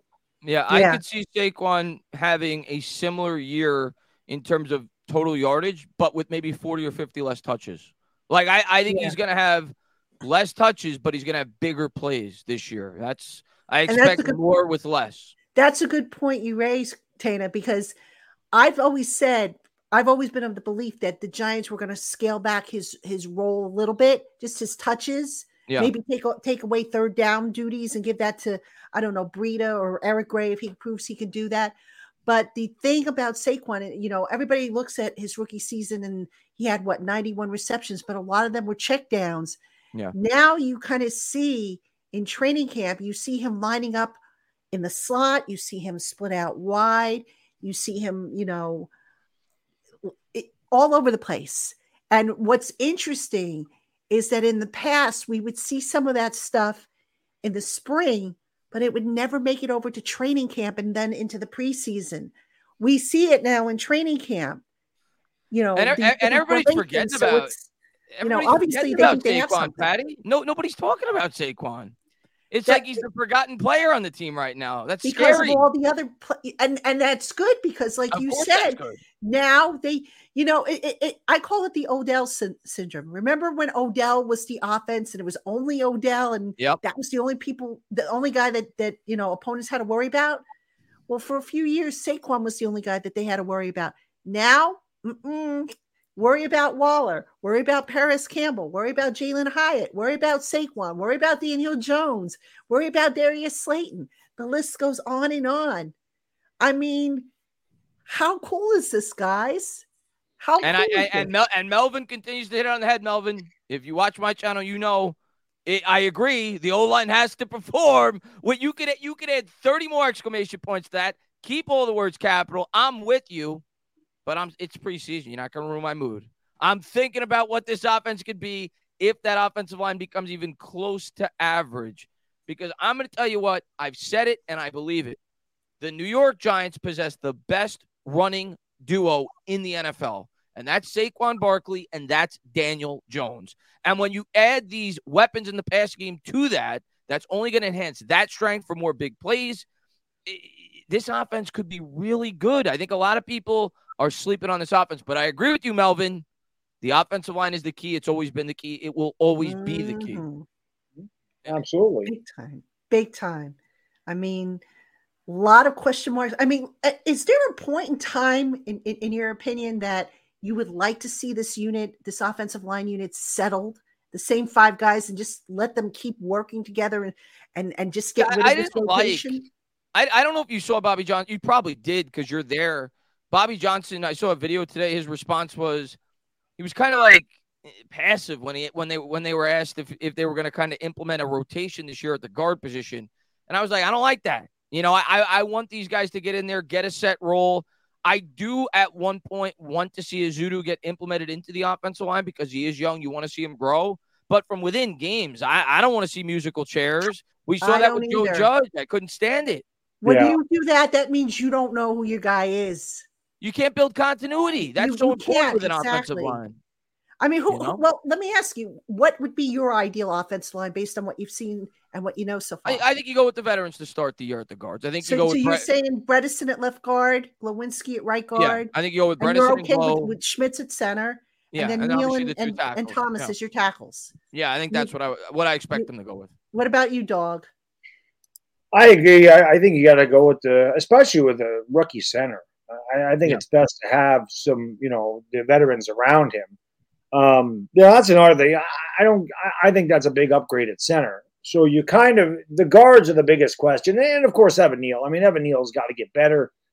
I definitely think he will, but he's got to stay healthy. I mean, that's a big thing. And, he's going to need his confidence because when you mention him, he's obviously, if he's, worried about his stance or he's twitching here, too tall, too short, whatever it is, if he's out there thinking, about his stance, he's going to get beat because that's how fast it happens in the NFL. He just needs to play football. But, I would definitely just go with the veterans to start. And if they're really bad, then maybe you try something else. But all right. Let me ask you, because I'm seeing this question showing up a lot in the chat. Would you sign Justin Pugh knowing that Justin Pugh is probably going to cost a little bit more than Ben Bredesen? Yeah. Would you sign Pugh to play left guard? I mean, provided that we bring him in for a physical and they think he's, he fits, and they think he could help the team, I think he's a guy that brings a little bit of offensive line versatility as well. He's been a successful lineman in the league, and we need all the help we could possibly get in terms of depth. I mean, my God, did you see the performance last week from the depth of this line? So, he's not a guy I want starting probably, but he's definitely a guy that I think could help in terms of being, a depth piece on the offensive line, a guy that could step in if there's some injuries and could play multiple positions. So, right. And if he's willing to come in on a veteran minimum. Yeah, I'd be all about Justin Pugh for the right price in the right situation. Yeah. Yeah, but you wouldn't start him over, say, Ben Bredesen at left guard. No, because we talk about continuity. These guys have now been working together for well over a month. They're starting to build this. I don't want to just throw Pugh into here, who has not been in camp at all, and just be like, oh, yeah, you're starting with – no. For me, I still want to go with the guys we talked about to start the year. Yeah. So you guys, so are you down necessarily on Matt Parrott, for example? I mean, we know Corey Cunningham is not going to be on this roster. We know Wyatt Davis was playing out of position. Tyree Phillips is still dealing with a leg injury.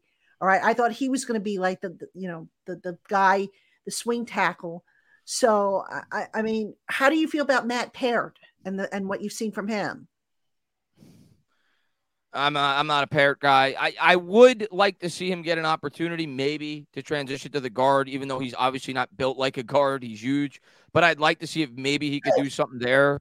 But to me, Parrott has always been built like Tarzan, plays like Jane. Like that's been the MO with him.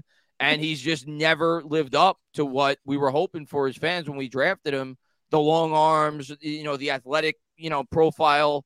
He just has never lived up to that. And I personally would prefer Phillips as the swing tackle as opposed to Parrott. I'm not sold on Parrott at all. Of course, Phillips before his injury, he was playing some at guard because that was something that he played when he was with the Ravens. So, I thought, oh, wow, this guy clear lock for the position. And then, of course, that leg injury popped up.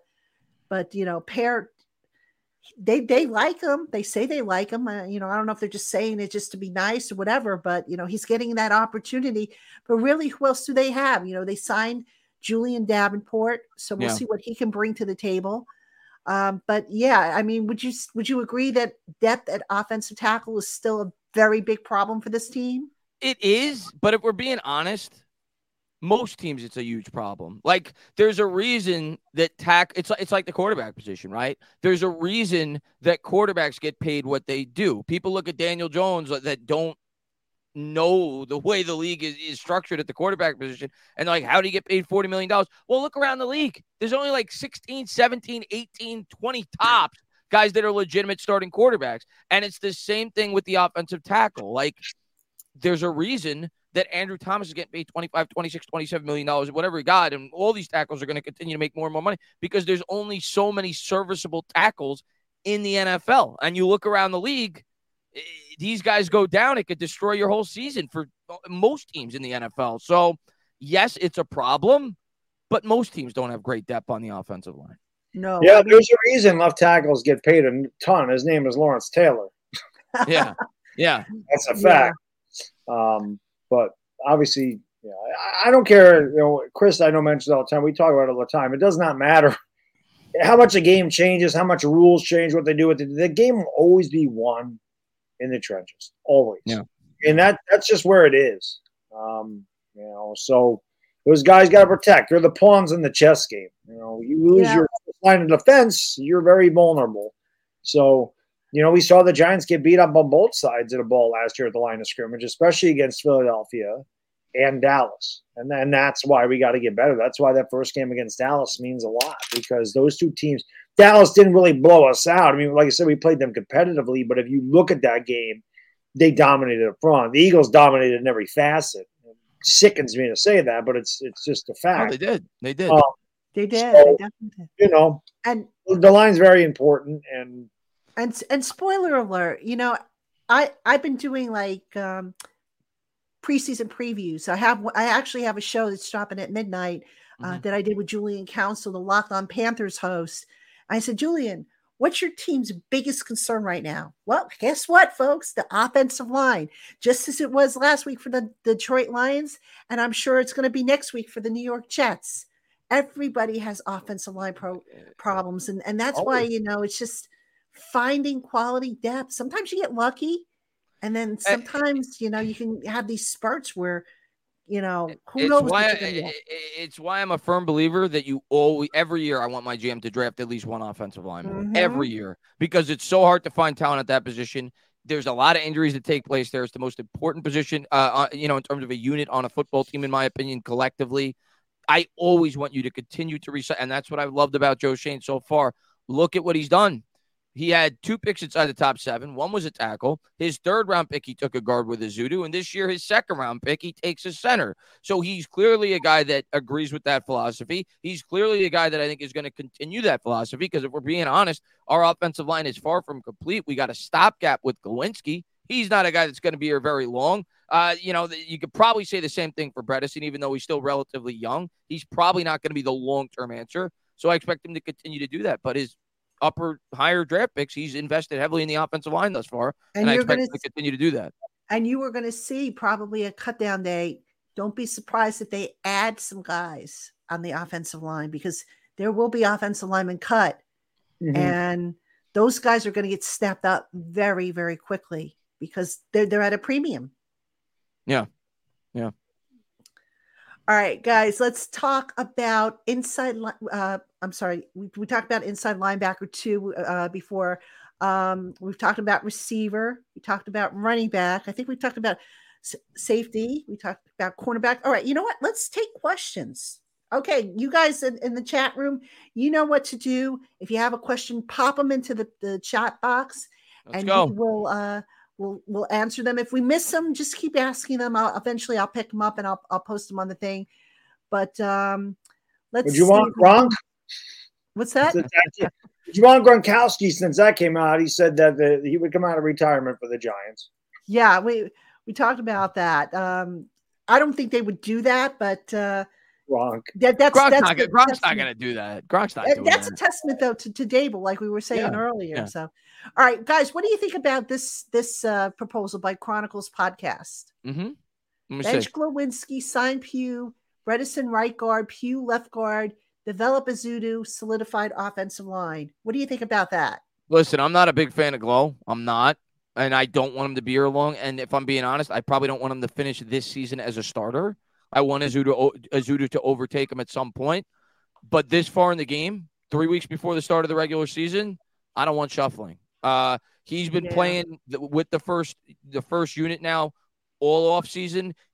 They've built what you hope some chemistry with that line, getting used to playing next to one another. We talked about how we have a rookie center. I don't want any shuffling going into the year. So for me, I want continuity on that offensive line. I'm not looking to replace any starters before the year starts. So for me, I'm okay with the signing of Pugh if you want to bring him in. Veteran, depth guy, could step in if there's some injuries at multiple spots on the line. But no, I want Glow starting week 1. And I'm not a Glow guy. Believe me, I'm not. But I want him starting week 1. Glow knows the system, too. He knows the blocking schemes. He knows all the audibles. Like, they know that stuff Pugh would have to learn. Yeah. So, obviously Pugh career-wise is better. But yeah, you want a guy that is going to have a handle on the offense and on the blocking schemes as opposed to a guy fresh off the streets that doesn't know all this stuff and would have to get acclimated to everybody else in the line and the blocking scheme, the audible, everything else. So, I also would. I just want to start with the guys we have. It's unfortunate that we have what we have, but those are probably the best. That's probably the best line we could put out there week 1. I don't think he's got, again, I could see Glow getting replaced by week 4 or 5. I could see Glow getting replaced before the year's out. Absolutely. But to start the year, that's the line I expect him to put out there. I'm with you. Because to me, Azudu didn't look very good in the first preseason game. If you ask me who was the player I was most disappointed with, he's up there because he's a guy that I want to see overtake that offensive line spot. And he didn't look that good to me, at least at certain points in that game. But I want him to get that starter's job at some point. Obviously, I don't think the coach staff believes he's quite ready yet. So let the veteran start the year and ease him in. I think that's the plan. All right. Now there's 2 questions related to this. I'm going to kind of piggyback off of this one from Playoff P. Who is edge 3? So that would be behind Thibodeau and Ojulari. Come on, Fox, maybe? It might be. He looked good. He a lot. Everybody talks about the interception by Pinnock on that play, but the guy who really created it was Fox on that play. Yep. He might be. He might be the third edge. We'll see. I mean, who else you got competing here? You got Zimenez. You got Ward. Zimenez, you got I don't think makes it. You got Jahad Ward. Jahad will make it, but I don't know if I would put him as 3. Yeah, Fox. He could definitely take that spot. And I'm going to put this question up here from Jonathan Chris about, do you see the Giants going after a pass rusher? Because it kind of piggybacks off of the who's OLB 3. I definitely can see him going after a pass rusher, but you can't have enough depth there. You can't get enough pass rushers, especially in Wink's system. You can't get enough pass rushers. Well, no. Well, actually, while I agree with you, we have been seeing a lot more blitzes coming from the secondary. I mean, I made the comment the other day to somebody and they said, "Oh my God, you're right."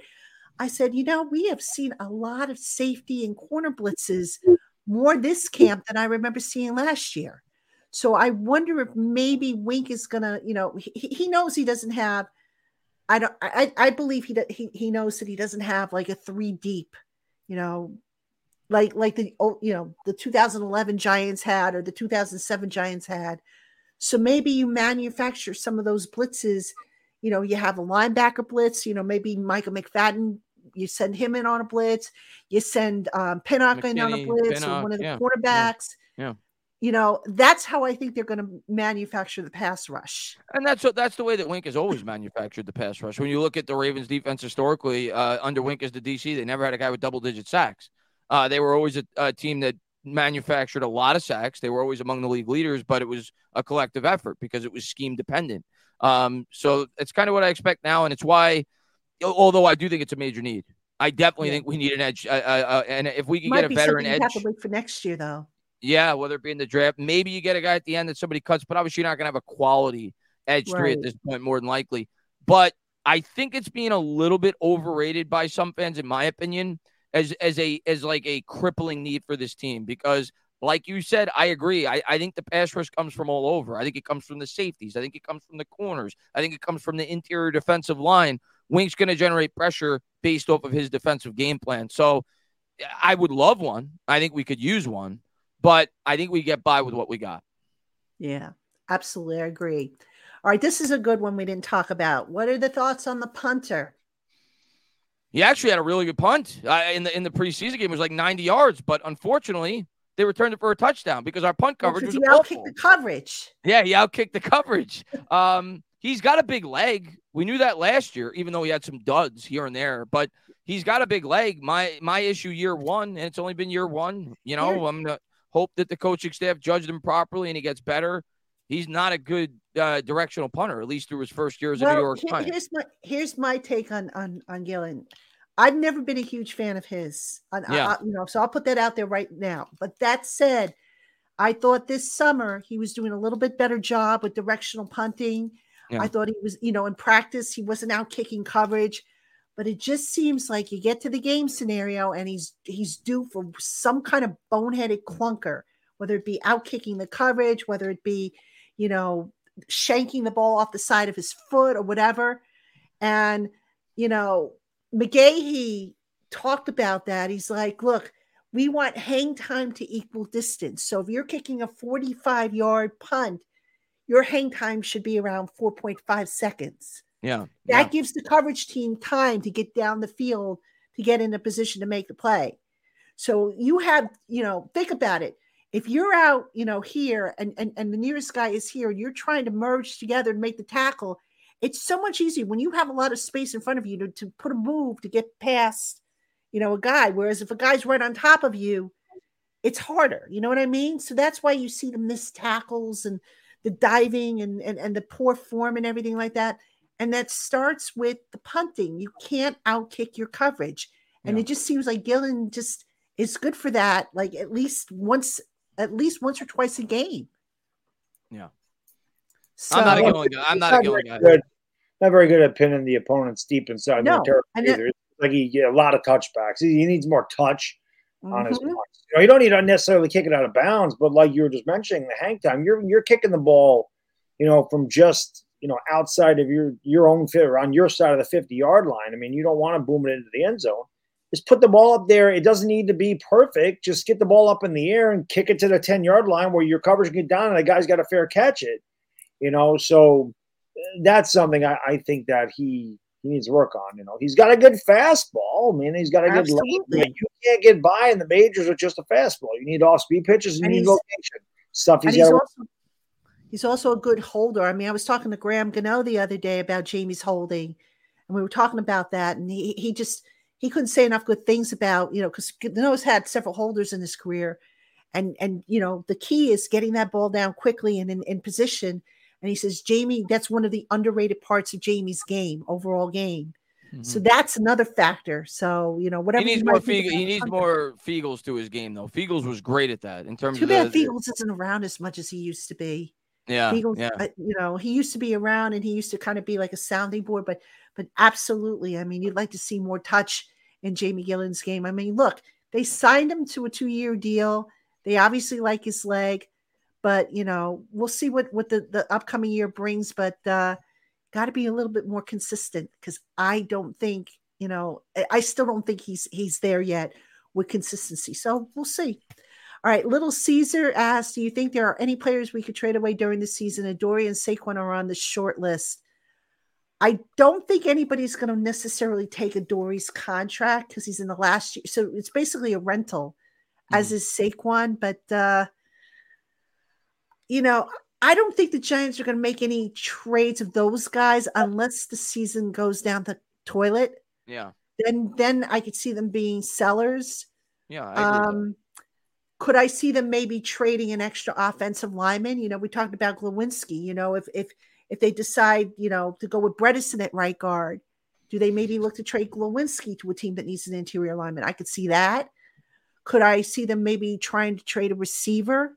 I could maybe see that, but I don't know about Adoree and Saquon. I'd be surprised with that, but we'll have to see because obviously, with last year, Kadarius Toney, they didn't make that decision until a week or so before the trade deadline. So they had to kind of let things play out a little bit.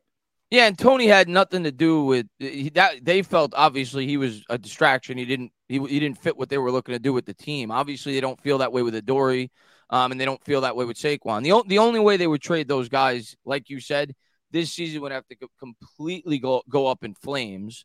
And then they would say, all right, let's get something for Saquon while we can. and let's build towards next year. I don't expect that to happen. So I don't even want to think about that.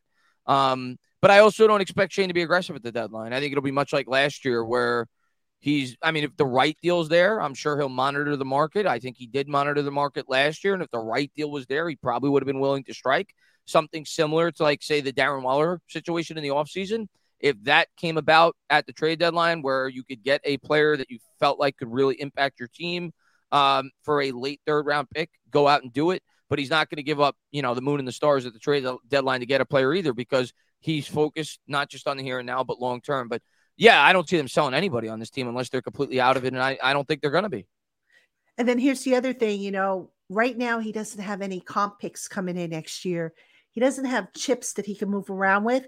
But that's not to say that come next, April or whenever the draft is, April or May, that he won't move around the board. It's going to depend on where they end up drafting. So, a lot can happen.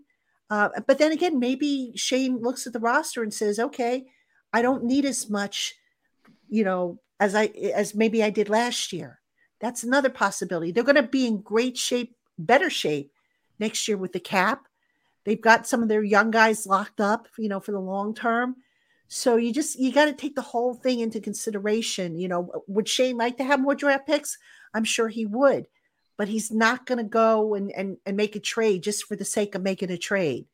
Yeah. So, all right, let's see. Mark Thompson asked, do you think the Giants carry 4 running backs? Yes. Yeah. Yeah, I think so. You're going to have Saquon Breida. You're going to have Eric Gray. And I think it's going to come down to just Sean Corbin or Gary Brightwell. Now, Gary Brightwell's been injured. I don't know what's going on there, but maybe Corbin. Could you see Corbin edging him out, given that Brightwell was the kick returner last year, and he seems to be yielding that to Gray? Yeah. He had the nice run during the preseason, but I don't want to read too much into that. Platzgummer had a great run, too, during the preseason game a couple of years ago. But like I said earlier, I don't think there's going to be a defined number for these positions week to week. Like opening week, they may say 4 running backs, and then another game, they may feel like they need an extra wide receiver, and they go 3. So, yeah, I would lean they go 4 to start the year, but I could certainly see some games where they feel like, well, we need a little bit more help here based off the opponent. But, yeah, I'm leaning 4 to start the year. And I guess if Brightwell's healthy, I'd lean Brightwell, but I could certainly see Corbin beating him out. Yeah, I don't know how bad his injury is. I know he's missed a few practices now. I don't even know what his injury is. Was it a knee? I think he's got one of them had a knee and one of them had an ankle. I can't remember which one he had. But it was a lower body injury for sure. So, but yeah. All right. JDJ asked, what do you expect from Kayvon in his second year? I know there were a few things Wink said that made it seem like he could give more effort. Is he going to take the superstar leap? All right, this is interesting. I had this conversation also with somebody on the sideline during my practice. We both felt that Kayvon is going to be, he's definitely going to, be better. Now, is he going to be a double-digit sack guy every year? Probably not. But here's what I think the Giants and Kayvon are looking for. Let him be a disruptor. All right? Think in terms of an OCU Manura. You remember OCU Manura? Of course. He wasn't a guy that got sacks every week, but he disrupted. And I think, and then when you needed a sack, it just seemed like when you needed a sack at the right moment, there was OC to produce it. That's kind of how I look at maybe the path for Kayvon. I'm wearing his jersey, so that should tell you what that should tell you what I think about Kayvon. But no, yeah, all kidding. I'm not going to throw a number out there, but yeah, I think Kayvon's going to be much better this year, and I think he's only going to continue to get better. The work ethic is there. You see it all the time with the clips. He's talking to his teammates on the sideline, trying to get better. Look at the play with Travis Etienne last year where he chased him down 70 yards down the field when we played Jacksonville. The talent's there. You saw glimpses last year where he showed elite capabilities, where he took over the Washington game basically by himself.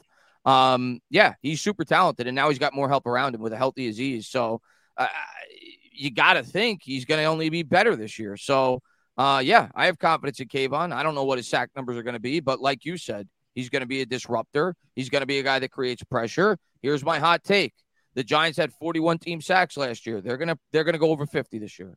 I don't know how many Kayvon's going to have, but they're going to have a lot of sacks this I wonder year. how many times they'll actually call holding when Kayvon gets on the corner, because I swear he could have had double-digit sacks if he wasn't held 5 times a game. They never called that. I swear he got held every time he came around the corner. Well, he doesn't help himself by protesting and running to the.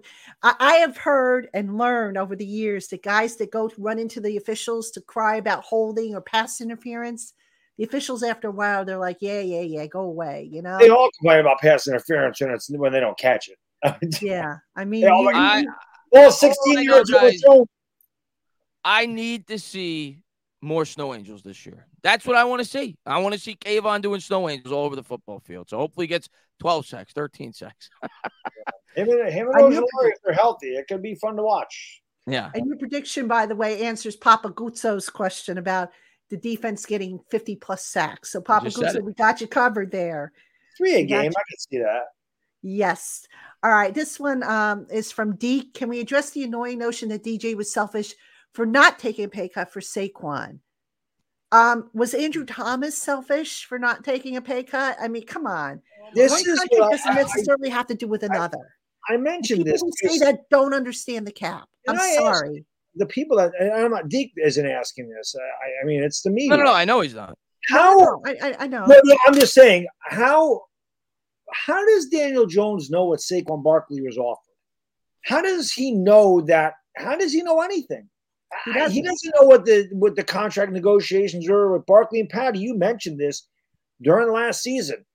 They were talking with Saquon and this was a big deal during the bye week. Everyone's like, "Oh, they're not bringing Daniel Jones back. They're not talking to Daniel Jones. They're all trying to work with Saquon," because you said it.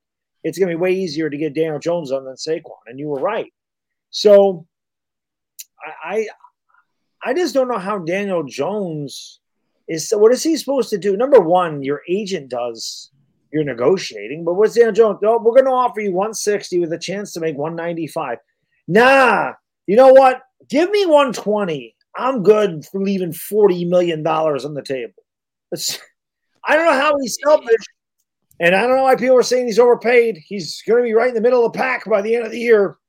So, I think people, Bad Dog, they don't either people are willfully ignorant and they know and they could distinguish the difference between the quarterback market and all other positions in the league. It's different markets. I've said it before, I think on this show, it's like comparing a doctor's salary to a construction worker. Like a middle-of-the-pack doctor makes more than the highest-paid construction worker. It's the most important position. Like people that compare it, it's apples and oranges. It's silliness. And then you had Boomer this week, and this blew my mind on his interview, basically said to Daniel, did you feel bad that you affected Saquon Barkley's ability to be able to make money? And let me tell you, let's go over it. One, after they signed Daniel Jones, they signed Dexter Lawrence to near record-breaking money at the interior defensive line position. They signed Andrew Thomas to record-breaking money at the left tackle position. So they had money to spend. It had nothing to do. They spent it on Hurricane and not Nunes Roches. They had the money. Can we just call it for what it is? Saquon's agent, his original agent, screwed up.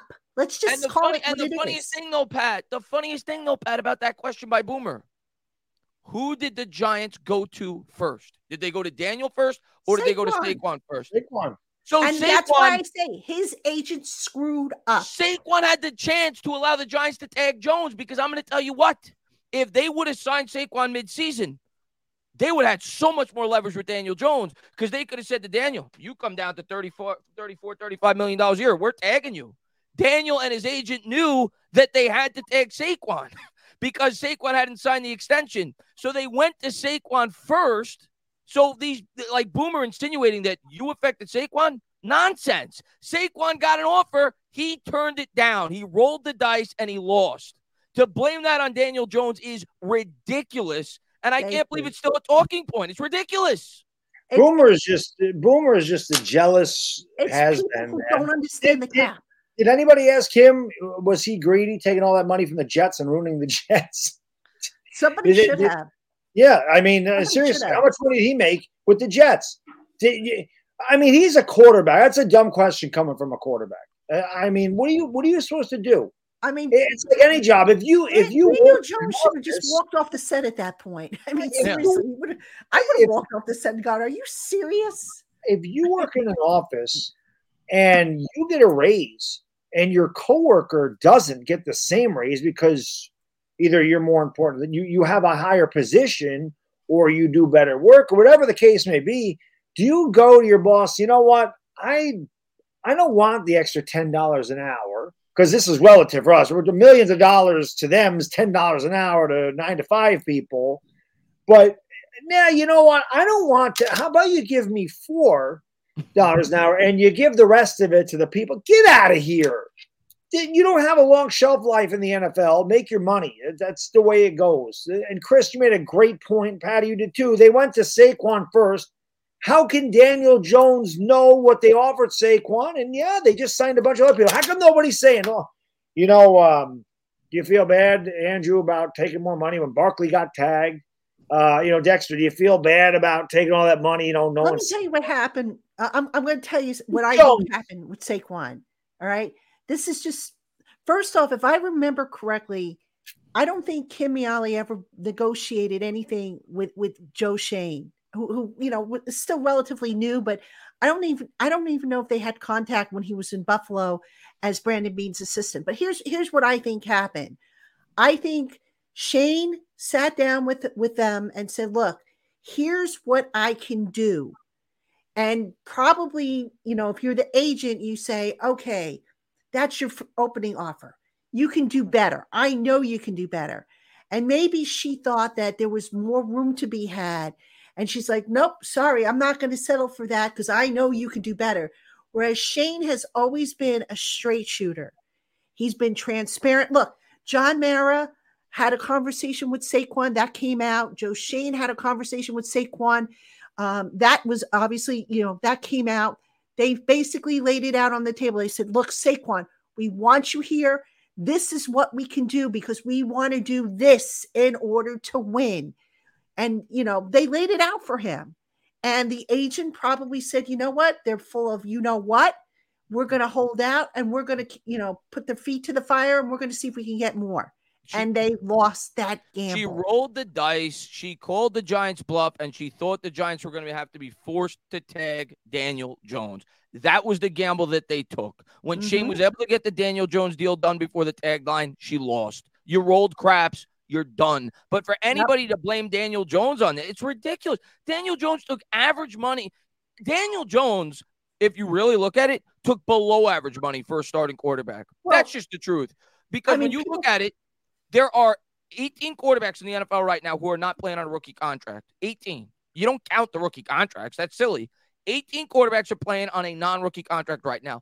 Right now, today, Daniel Jones is the 12th highest paid quarterback in the NFL in terms of guaranteed money. And that's only going to go down. Well, not Justin Herbert. Burrow is going to get paid. Lawrence is going to get paid. Like, there's 3-4 quarterbacks waiting. Tua. Like, the market only goes up. So it's ridiculous. Like, people don't understand the quarterback market. They just don't. Or they're locally ignorant. People are going to blame Daniel Jones for global warming. I mean, why not? Hey, listen, blame him for the hay nail you have. I mean, come on. Chris, we came up with Dr. Garrett. Everybody blamed Garrett for everything wrong with it. And you just mentioned, Jones is a doctor and Saquon's like a construction worker. We just have to call him Dr. Jones, like Indiana Jones. Because it is. How come Saquon? Listen, how come Saquon? How come they're not saying to Saquon, hey, why were you so greedy? Why were you asking for more money? Why'd you keep asking for more money? They offered you $14 million. How come you wanted more? How come just to my point about, Saquon's original agent blowing the whole deal and overestimating it, that agency, Rock Nation, put out a press release after Andrew Thomas's signing. And, oh, by the way, whose name was mentioned in that press release? Kim Miale's. So it was kind of like a pat yourself on the back kind of deal. Like, oh, look, see, we might have screwed up Saquon's deal, but look at what we did for Andrew Thomas. Yeah. I don't think I've ever seen that. And by the way, I've been covering this league for over 30 years. I have never seen an agency come out with a press release with all these factors and stuff like that. Now, maybe they do. I don't know, and I just haven't gotten them. But I was like, wow. And the fact that they said, Rock Nation Sports, it's led by John Thornton, Kim Miale, and Eric, I think, what's his last name, Burkhardt or something like that. I was like, okay. That was a PR thing to say, look, we got Andrew Thomas done, so we're still, competent. Yeah. Look, people screw things up, and I believe that Kim Miali just overestimated everything. She gambled and she lost. She gambled. And why do you think, by the way, Saquon took the unprecedented step of hiring another agent from a different agency to get the contract done? It's pretty what does that tell you? Pretty obvious that she wasn't willing to meet them. Oh, by the way, go back and look at Joe Sheen's presser from the opening of camp when he talks when he gives kudos to Ed Berry for coming up with, working with them on a solution. No mention of the other agent. Yeah, so what does that tell you? And by the way, by no means am I trying to slam Barkley. I'm not. I understood where Barkley was coming from too, right? I understood it, but I'm not going to put it on Daniel Jones. No. I'm not going to put it on Daniel. It's not Daniel Jones's fault that he went out there and got his contract. And this notion that people have come up with just because they hate Daniel Jones, that by signing Jones it affected Barkley, is the stupidest, dumbest, most naive talking point I've ever heard in my entire life, because they paid Andrew Thomas and Dexter Lawrence record-breaking money. If they wanted to pay Saquon Barkley, they could have paid him. They didn't pay him simply because he's a running back, he's 26, and he has an injury history, and that's not how the Giants want to build long-term. It's pretty simple. It's pretty obvious, but some people don't like to look at the obvious thing. They just want to blame Daniel Jones, so it is what it is. That's what I mean. How come nobody's blaming Saquon Barkley for asking more? How come nobody's? It's not like they didn't offer him a fair deal. If it was 14, I mean, I don't know what it was. I heard 12 and a half, 13, 14. He was offered 12 and a half on the first one, and I think the second one before the deadline was applied was up to 14 with incentives, and then the one before the signing deadline, the July 17th deadline. If I'm not mistaken, I think they lowered the APY, but they upped the guaranteed money to the equivalent of the 2 franchise tags. They were never going to go higher than that. They, and I think that's where the holdup was. The Giants were like, okay, we'll go as high as the franchise tag amount for this year and next year as far as guaranteed money goes. I think Saquon's initial representation wanted more, which would have made, I could see where it would make sense, but Shane just wasn't going to go there based on, positional value. And like you said, Dog, how they want to build this team up. Yeah. I mean, listen, Saquon is one of the most talented players at his position, but everything is supply and demand. Every market in the free world is driven by supply and demand. And Chris made this great point, and I use this all the time because I loved it. It was fantastic. There's no quarterback by committee. You have one quarterback. The old adage is if you have more than one quarterback, you don't have a quarterback. So they're getting their money because the game is different. This is not 1991 where Barry Sanders and Emmitt Smith are chewing up the league. It's not the same anymore. Quarterbacks now have the ability to run a lot more than they ever have to. So that takes away a big part of the running game as well, because the quarterback is now a running back. A lot of quarterbacks are running backs. Daniel Jones had 700 yards. Justin Fields had over 1,000 yards. Jalen Hurts had 700 yards. Lamar Jackson, gets a ton of rushing yards. Kyler Murray, the list goes on and on and on and on. So that also takes away from the running backs, position or whatever, the value of the running back, because the quarterback can now get rushing yards. It wasn't like that when Phil Simms was handing off to Joe Morris. It wasn't like that when Joe Montana was giving the ball to Roger Craig. Barber. Right. He was here. Right. And that was kind of, Todd Gurley that was kind of the end of it. Todd Gurley got that contract, and that was, we don't want to do this anymore. Running backs don't have a long shelf life in the NFL. They take a beating. Their primes are behind them. By the time they sign that second contract, they're already on a decline. Where quarterbacks, they're still going up into their prime when they get into their early 30s. It's just supply and demand. It's hard to get. Ask the Bears how hard it is to find a franchise quarterback, or the Jets. How many quarterbacks have three top 5 quarterbacks since 2009, right? Sanchez, failure. Darnold, failure. Now Zach Wilson, they're like, what the hell with you? We're going out there. We're getting Aaron Rodgers. They tried that with Brett Favre. Ask the Jets how hard it is to get one of those or whatever. It ain't easy. They don't grow on trees. No, so they do not. Daniel Jones got fair money. I know $160 million is we don't know Crazy. Nobody talks. Stupid money. It's crazy. About how he got overpaid. And if you look at the contract, you really look closely at it.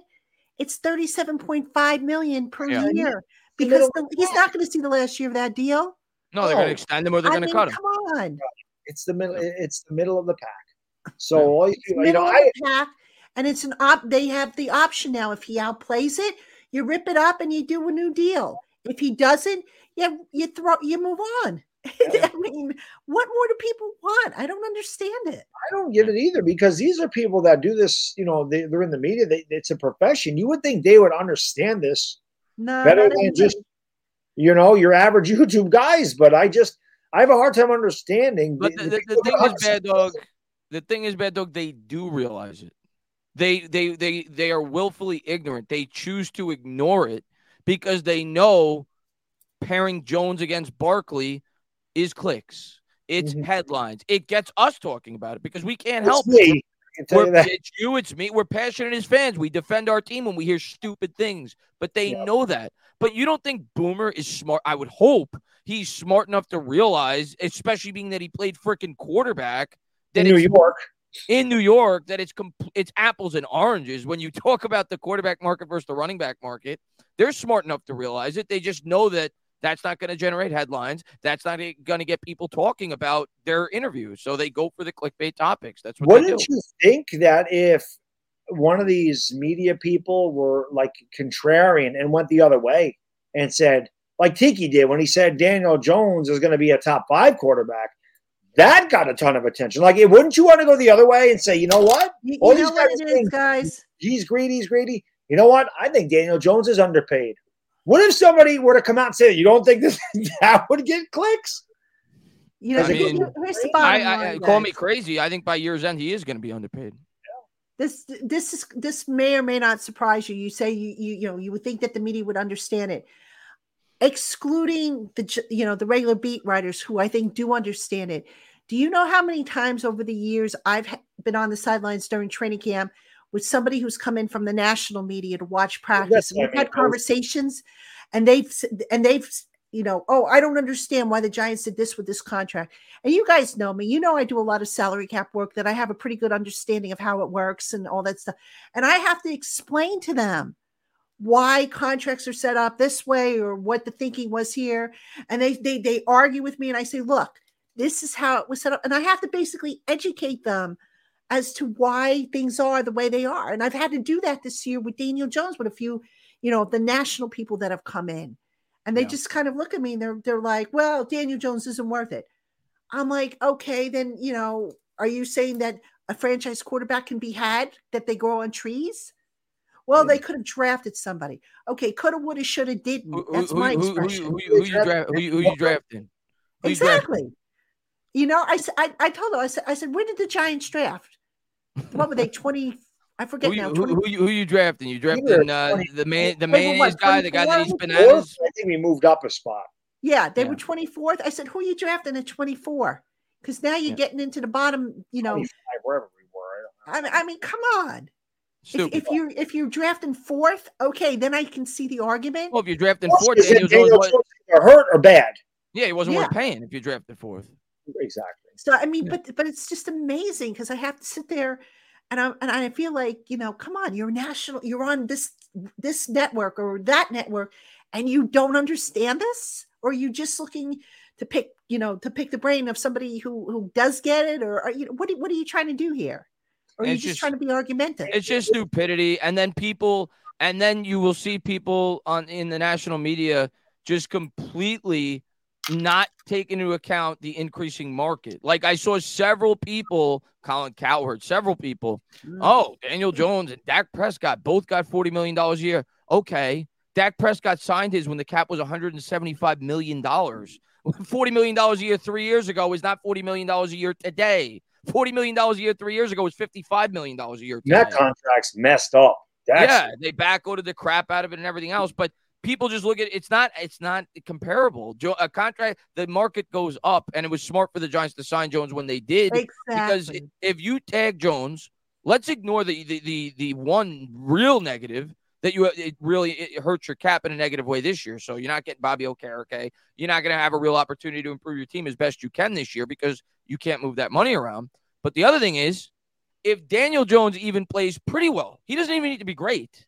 If he plays pretty well next year, you make the playoffs again, he puts you in the same situation. You're not in a position to draft a quarterback. You're picking in the 20s again. And then you have an option to either tag him again for like $40 million a year, or if he was worth $40 million in this market and he matched what he did last year as a player, now he's worth 46. So get it out of the way. Like you would think that you would have learned that lesson. The Cowboys made that mistake with Dak when they tagged him, and they kept pushing back the contract, and then they had to pay him as the highest paid quarterback. Washington and Kirk Cousins. How many times do they do that with Kirk Cousins? How many times do they tag him? Yeah. Because they wouldn't draft the quarterback, and they kept pushing. And it was like he was up to, I forgot how much, but they tagged him like, 2-3 years in a row? They just kept tagging him, and then he ended up in Minnesota. Yeah. So exactly. I didn't think Washington any good either. So, exactly. Yeah. I mean, the business side of football, I think, sometimes escapes some people.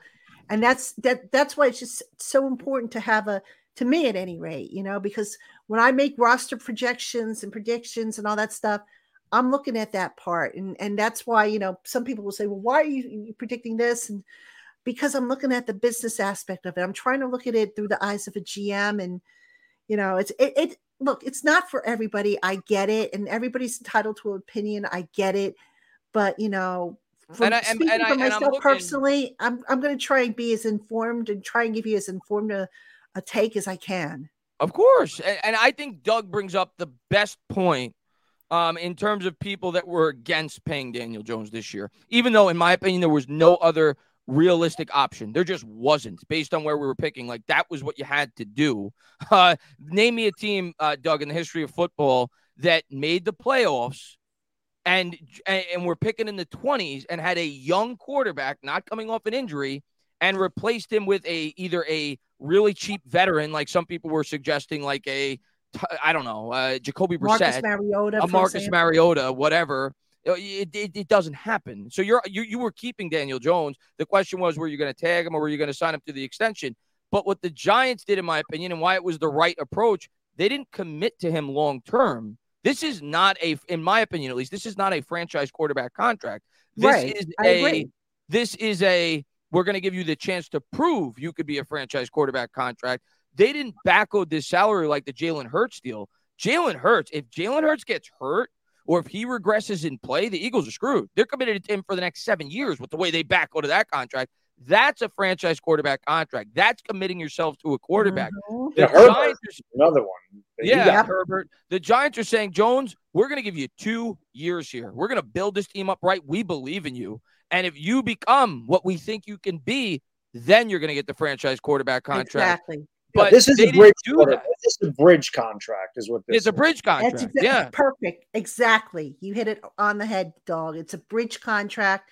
And if he outplays it, you rip it up and you give him a franchise contract. Yeah. If he doesn't, and he'll still be young enough. He's 26 now. So you figure after 2 years, he'll be 28. He'll still be, in the prime years of his career. Quarterbacks tend to get even better as they approach 30 in their early 30s. Yeah. Absolutely. And Daniel Jones can talk a little trash. As you saw in the Eagle Boss when he told that Eagles fan, I'm sure you disappointed your mother before that. That was great. I take it to the Eagles fan. He said, Eagles, Packers, are we just picking random teams here? Yeah, seriously. All right, listen, everybody. I got to take my final commercial break. When we come back, more of your questions, pop them in the chat box, and we will get to them after this message. Hey, Giant fans, our partner at eBay Motors has teamed up with Locked On Fantasy Football host Vinny Iyer to bring you some of the best fantasy picks each week all season long. Whether you're preparing for a draft or scouting the waiver wire, every week we're going to provide you with players that are guaranteed to fit on your roster. And if you're looking for a safe quarterback to take as a starter late after you wait on the position, then you can ride with the Seahawks' Geno Smith, who was the biggest surprise fantasy quarterback in 2022 and taking over for Russell Wilson. Smith took advantage of a great system under Shane Waldron and was a perfect fit with top wideouts DK Metcalf and Tyler Lockett. Smith is back with Waldron and now has rookie dynamo Jackson Smith-Njigba too, and he is established as a solid option.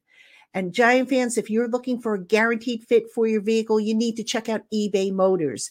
With over 122 million parts and accessories for your vehicle right at your fingertips, you can make sure your ride stays running smoothly. Air filters, brakes, batteries, taillights, alternators, shocks, struts, you name it, eBay Motors has it. And they'll make sure that it's the right fit for your car because eBay's guaranteed fit helps you to understand exactly what part you need for your vehicle. So go for it, switch gears, crank up the AC, and say goodbye to sweating when your ride needs a little fixing up. Because with eBay's guaranteed fit, everything you need for your vehicle is just a click away. For the parts and accessories that fit your vehicle, just look for the green check. Get the right parts, the right fit, and the right prices at ebaymotors.com. Let's ride. eBay's guaranteed fit only available to U.S. customers. Eligible items only. Exclusions apply. All right, everybody. Welcome back to Locked On Giants Live, Trainer, Tana, and Dog. And we are just cranking it up here. Speaking of driving, we got that was a long drive on Daniel Jones, but my gosh, does that bring out, the passion? I can't help it. He brought up the question. I don't blame you. I don't understand why you would want to pit one teammate against the other. It doesn't make sense, but it's stupid, but I understand it. I get it too. Look, it's clickbait. I get it. I mean, look, I run a site where page views are important, but I'm not going to stoop to clickbait, if I can help it at any rate. But anyway, let's get to some of these other questions. Let me see. Let's get to this one from Marky Fresh. What do you think the wide receiver group will look like going into the season? I don't think Shep is going to make it, and I think Beasley will. Yeah, we talked about this earlier. I think we were all in agreement that we think both those guys will. And that's taken into account that Wan'Dale, we think, probably won't start the year. Right. Yeah. I mean, I'm still not sure about, if they go with 6 or 7. I know somebody asked me today, would they consider going with 8? And I think 8 would be too much. No, I think, but again, it's going to depend on injuries because if they want to put somebody on short-term IR, they're going to have to put them on the initial 53-man roster. So, still a little too early. And I know I've been getting a lot of those questions over from my subtext community people. They're like, oh, how many guys do you think will make it at this thing? Still a little too early for me to do a final roster projection, but that's coming, guys. We're going to do one of those on the show. I might even take that one live I'm gonna do one of those too on my channel. Probably I might do it live. I think that would be fun, or maybe just do a round table. That would be kind of cool if we do like a round table. Maybe I'll see if Nick Filato will hop on. We can do a round table. That would be a lot of fun, I think. So, all right, let's see. James Vegas, who do you think has the higher upside, Banks or Hawkins? Banks. Well, I would say Hawkins, given that Hawkins was a lower pick and from a smaller school. Well, if we're talking about that, like in terms of what could be the better value pick, but if we're, in my opinion at least, and I'm very curious to hear your opinion on this, in terms of who has the potential to be an upper echelon corner in the NFL, who's more likely? Banks. It's Banks. Right. If that's what the question's about. That's how I interpreted the question. Okay, I interpreted it in terms of value. That's different. I agree. It's Hawkins then. I agree with that. Yeah. Okay. Let's see. We're not going to mention the Yankees because we don't want to get bad dogs started. I just finished watching. They got shut out again. So back-to-back shutouts. Yeah. Neil had this little saying here about the Yankees getting. By the way, bad dogs, some of your words, man. This is the latest they've been under 500 since 1992. So tells you all you need to know about this team. All right, here's an interesting one that I think we haven't touched on. Carl Banks' prediction with for Azeez Ojulari having 15 sacks. What do you think, guys? I think Carl reached a little there. I think so too. And Wink's system, I think, has Wink ever had a guy get 15 sacks? He's never had a guy get double-digit sacks. I was going to say, I don't recall that ever being the case. Yeah, if he got half of that, I'd be really happy. Right, and that goes back to an earlier question we had about Thibodeau and what the expectations are. That's why I don't think he's going to be, necessarily a double-digit sack guy. I mean, if he does, it'll be a low double-digit, but disruption is what it's all about, I think. Hey, listen, I respect the hell out of Carl. Great guy, came on my channel. Obviously, a Giant legend. He definitely knows what he's talking about, and Sure does. he's never scared to share his opinion. You know, he gives several takes that he's not always Giant friendly. And I remember he came on my channel. He didn't just say Daniel Jones was a top 10 quarterback. He said he was a top 8 quarterback last year, and a lot of people in my chat gave him hell for that. But he's not scared to share his opinion. He's going to tell you how he feels. So I'm going to respect what he has to say. He knows more about these players than I do, for damn sure. But if I'm thinking realistically, in my opinion, if you ask me, no, I'm not. When you factor in that Azeez had injury troubles, when you factor in Wink's scheme doesn't, necessarily lend itself to high individual sack totals because of the type of scheme that he runs, I'm not going to go into the year with those expectations. What I will say, I do think Azeez could consistently be a guy that hovers around double-digit sacks if he could ever stay on the football field. He's got the talent. He's got to stay healthy, but 15 is a lofty number. I think that if Azeez was a pure pass rusher, I think that's doable if he's healthy. 17 games, 15 sacks, pure pass rusher. If that was his one job, just go get if Wink said to him, just go get the quarterback. Just go. I think maybe. 15's a lot of sacks. It's not that Ojulari doesn't have the talent. That's lead the league type numbers, Bad Dog. But that is like top of the top. Like a lot of, there's not many guys that get 15 sacks these days anymore. I hope Carl's right. That'd be amazing. I would love it personally. But by the way, Dog, I think you'll appreciate this. Do you remember how we talked about how I suspected Azeez was doing a little too much with the workouts and that was contributing to it? I finally got him, when he was coming off the podium I think it was a couple weeks ago, pulled him over. I said, Azeez, I got to ask you something. Because, that was when he was talking about doing yoga and stretching and all that stuff. Cool, yeah. I said, I got to ask you about your weightlifting. I said, last year, did you put on all that muscle because you wanted to or because a coach told you to? And he basically said, well, I was working out, 3 times a day and I just got big. And I got the impression that he just got big without realizing he was getting big. It was like one morning, you kind of look in the mirror and you go, oh, wow, look, I got big, And so I followed that up. I said, now that you have a strength and conditioning coach in here, what did he tell you? Did he tell you to maintain that? Or did he tell you to maybe back off a little bit? And he told me that he was in a different weightlifting group this year, that he was in one group lower than he was the previous year. So just a little tidbit there. Bad Dog, you'll probably understand what that means a little bit better than I would. But I had that theory for the longest time that maybe Azeez was just working out, maybe not as in tune with what he needed to be in tune with.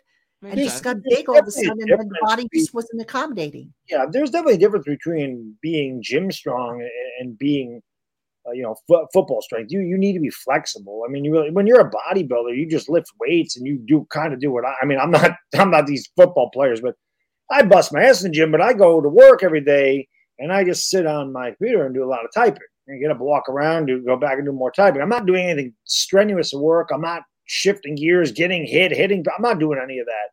So, I talk about this with Giancarlo Stanton with the Yankees too, because his legs are gone and it's obvious. It's sad. Giancarlo Stanton is built like a Greek god.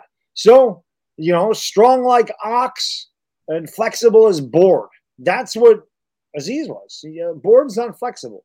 So, yeah, you need to strengthen different muscles to play football. I talk about this all the time. Like Saquon, if he held out, he could work out every day, get strong, but there's a difference between being in shape in the weight room and being in shape in the football field. You got to kind of find the balance. So hopefully Azeez did. Sometimes these guys do put on too much muscle. It's easy to pull muscles when you have no flexibility. So hopefully it works for him. The guy is going to be strong as hell anyway, but I'd rather a guy like Azeez Ojulari work on athleticism, flexibility, and speed. He's going to be strong off. He's 6'3", 250, whatever he is. I mean, a guy doesn't need to be 6'3", 265. He's not a lineman. Right. So hopefully it works out. I would love him to be healthy. He's one of my favorite guys, and I think he and Kayvon played one game together last year. I want to see them. I want to see what they can do as a tandem. Yeah. But I had to ask that question of him because I had that theory, as you know, I've expressed it on the show.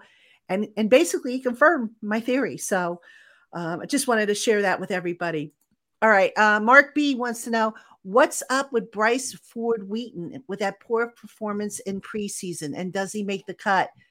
Does he make the cut? No. But to answer your question about the poor performance, that was kind of the knack against Bryce Ford Wheaton coming into the pros. There's a reason why a guy doesn't get drafted. And one of the knocks against him was his inconsistent hands. And, despite having this wonderful catch radius, I don't remember what his drop percentage was, but that was one of the, stains on his resume, if you will. So, yeah. And we saw it again. We saw it again, in the preseason. And, I know there was a lot of fanfare about him. Oh, they guaranteed him all this money. I think they'd like to develop him and, have him grow in their system. But yeah, I don't see him making the 53. Yeah, when they picked him up, I viewed him as like a more intriguing David Sills, like a guy that you stash on the practice squad for a few years with potential. Like David Sills, he doesn't have like any real potential in terms of being a guy that could morph into a legitimate starting receiver in the NFL. This guy at least does. He's got height like Sills, but he's obviously very athletic the way that he profiles. But he's obviously a guy that was a very raw wide receiver. And yeah, and especially with the talent that we brought in this wide receiver room this offseason, like Cole Beasley's been a good wide receiver in the NFL for a long time. Jamison Crowder's been a good wide receiver in the NFL for a long time. Sterling Shepard, these guys aren't superstars, but they're guys that are going to stick on rosters if they're healthy. So I knew Bryce Ford Wheaton wasn't making this team. I think he's a guy that you hope doesn't get claimed anywhere, and based off the way he played in his first preseason game, he probably won't. And you stash him on the practice squad, and you try to develop him over 2 or 3 years. I think that's the Giants' plan with him. There's a difference between performing well at the Underwear Olympics, which is the combine, and performing on an NFL field against NFL competition. It's way different catching a ball without coverage in a controlled environment as opposed to guys banging you going over the middle. Here comes the safety, brace for the hit, make sure you catch the ball. Well, it's a way different animal. So yeah, guys can have all the athleticism in the world, but like I was just talking about with Azeez Ojulari, you can have all the strength in the world. It doesn't make you a good football player. You can have all the speed in the world. I mean, how many times did the Raiders go out and get and this started way back with James Jett in the early 90s and Darius Hayward-Bay and all these other guys that just ran 4.3s, but they never ended up being good wide receivers because all they could do was run. There's so many things that go into making you a really good football player, not just one aspect where you're better than most of the league, because everybody at this level is fast. But you have to do – there's intangibles. Like Cole Beasley is a perfect example. Cole Beasley is not the fastest guy, biggest guy, strongest guy, but he does what he has to do. Phil McConnell was the Giants in '86. I'm going to tell you what. When we picked up Beasley, I was like, whatever. That's a whatever move. Didn't even make a video about it. Didn't talk about it. I think Beasley's going to have a big impact week one. I think Beasley's going to have a big impact week one because I look at the Dallas Cowboys as a team. They have a great pass rush, right? They have good corners on the outside, right? I think the way you attack that team is over the middle, on the slot, get the ball out fast. Beasley creates quick separation. I'm not saying he's going to have 120 yards, but I think week one against Dallas, I think he's going to have a bigger role than some fans may realize going into the year. I think Beasley's going to be pretty heavily involved in that Dallas Cowboys game. I really believe that. I think Waller is too. I think Waller is because again, when your line isn't the best and those cornerbacks, I mean, we'll see about these wide receivers, but we know since Daniel Jones has gotten there, one of the big knocks of the guys that want to defend it, have defended Daniel Jones for years say, well, the receivers get no separation. So if your receivers aren't getting any separation, the safety blanket's always the tight end. We know this playing Dallas for years. Jason Witten used to kill us, and Jason Witten was not the biggest, he was big, but he wasn't fast. He wasn't athletic, but he was big. He ran his route, and he caught the ball, and he killed us for years. So Darren Waller could definitely be that guy, especially on those play-action passes, which that's the biggest thing for me is what Darren Waller can do. When defenses have to hesitate, especially if the Giants can run the ball with Barkley, you got to worry about, is Barkley getting it? Is Jones taking off with it? Where are we going? Oh, shoot, he's throwing it over the middle of Darren Waller. So there's just a lot more options for the Giants on offense this year going against Dallas. And, knock on wood, this is week 1. They should all be fresh, healthy, and ready to go. So it's going to be a much different team this year that Dallas is going to see. Got to win that game. I'm pumped. NetLife's going to be rocking that night. NetLife is going to be rocking. I can't wait. It's going to be loud and rocking. I can't wait either. I've got to make my hotel reservation for that night game, by the way. I still haven't done it. I don't know why, but anyway. Christy asked, what's Aaron Robinson's status? Very little talk about him. He's on PUP. No timetable as to when he's going to come back. The longer they sit on PUP, the less likely they're going to be on the 53-man roster. He'll probably get moved from active PUP to inactive PUP would be my guess. So I don't want him to be rushed back. I just don't. Yeah, I don't think you need to rush him back at this point. Because you've got, unless there's an injury somewhere along the line, and then if he's ready. Even then, I don't, Patty. He's young. I don't want to mess with him. Yeah, Ease him back in. Just let him, let him take his time to come back. They've got guys that they can continue developing. So I think Aaron Robinson's going to start the season on PUP. I really do. I don't think they activate him just yet, but we'll see. According to Dable, everybody's at different spots, and we'll see how it goes. I thought DJ Davidson would stay on PUP, but depends on their rehab, I guess. Yeah. So, okay. Doug Analytics asks this question: have there been any assistant coaches calling plays in camp or preseason? Doug, no. But what they do is they all have headsets so they can hear the calls. So if you want to consider that as, coaches in training, that's how they're kind of approaching it. Like you'll see a lot of the assistant coaches have, headsets hooked up to Kafka, if it's the offensive assistant coaches, or the defensive assistant coaches will be hooked up to Martindale. So that's kind of how they work it. But no, they haven't been. That's a good question by Doug. I forgot what preseason game I was watching the other day. It was on NFL Network. I think it was on Saturday, and that's what they did. They let the assistant coaches call the game. They let the OCs. To my knowledge, no. I don't think the Giants have done it. They have the headsets though. That I know, and because I remember asking somebody about that, and they're trying. Maybe that was the case in the earlier on, like in the OTAs or stuff, but. No, now that we're getting down to crunch time, it's like, okay, let's get it going here. So yeah, that's my understanding of it at any rate. All right, let's see. BJ Tico asks, how many players do you think the Giants will claim off the waiver wire? BJ, it depends. Let's see who gets cut. It's too early to answer that question, in my opinion. To put a number on it, I'm not going to sit here and say, oh, they claim 5. Because remember, you also, when you're claiming guys off the waiver wire, depending on how many years experience they have, you're claiming their contracts, and that's going to go against your cap. So you can't go crazy. All right. Yeah. So, and guys half the time, I know this from doing videos on YouTube, because I used to make videos of that, the guys that they would claim, right after cuts around the league. Half the time, half those guys don't even make the opening day roster. Like they claim them because they're back end of the guy, roster guys. So they come and compete. They count, if they're on the roster for the first week, they count the salary is guaranteed. I think they'll pick up a few players though. I think they'll kick the can. Maybe a couple. There will definitely be some, but I don't think they'll go crazy. Yeah, I agree. And I think you have to see what the roster looks like when you make the cut downs, and then who becomes available. You can't just go out there and say, oh, they're going to take 10 players and claim them. I think the Giants did that a couple of years ago, or 3 or 4 years ago, and it was surprising. They claimed a lot of guys, and that was more of an indication of the deficiencies of the roster at the time. So Mark's got a really good question. Get to him next, because I'm curious to get your take on the captains, but let's answer this one first. All right. I want to get to Davies, because Davies asked us a few times now. He wants to know anything new on Lemieux. Lemieux's been working with 2s and 3s for the most part. I don't really remember seeing him a whole lot with the 1s. So, I think he's getting cut. I would not be surprised. All right. Now let me see. You said Mark had a question. Let me see. Mark B. Yeah, he says, Patty, when do the players vote for captains, and when do they give up? All right, that's coming up. I think the first week of I think they do it right after the initial 53 is set. So I want to get your prediction for captains. Like last year, let me think who the captains were. It was Andrew Thomas. It was Saquon Barkley. It was Daniel Jones. It was Xavier McKinney.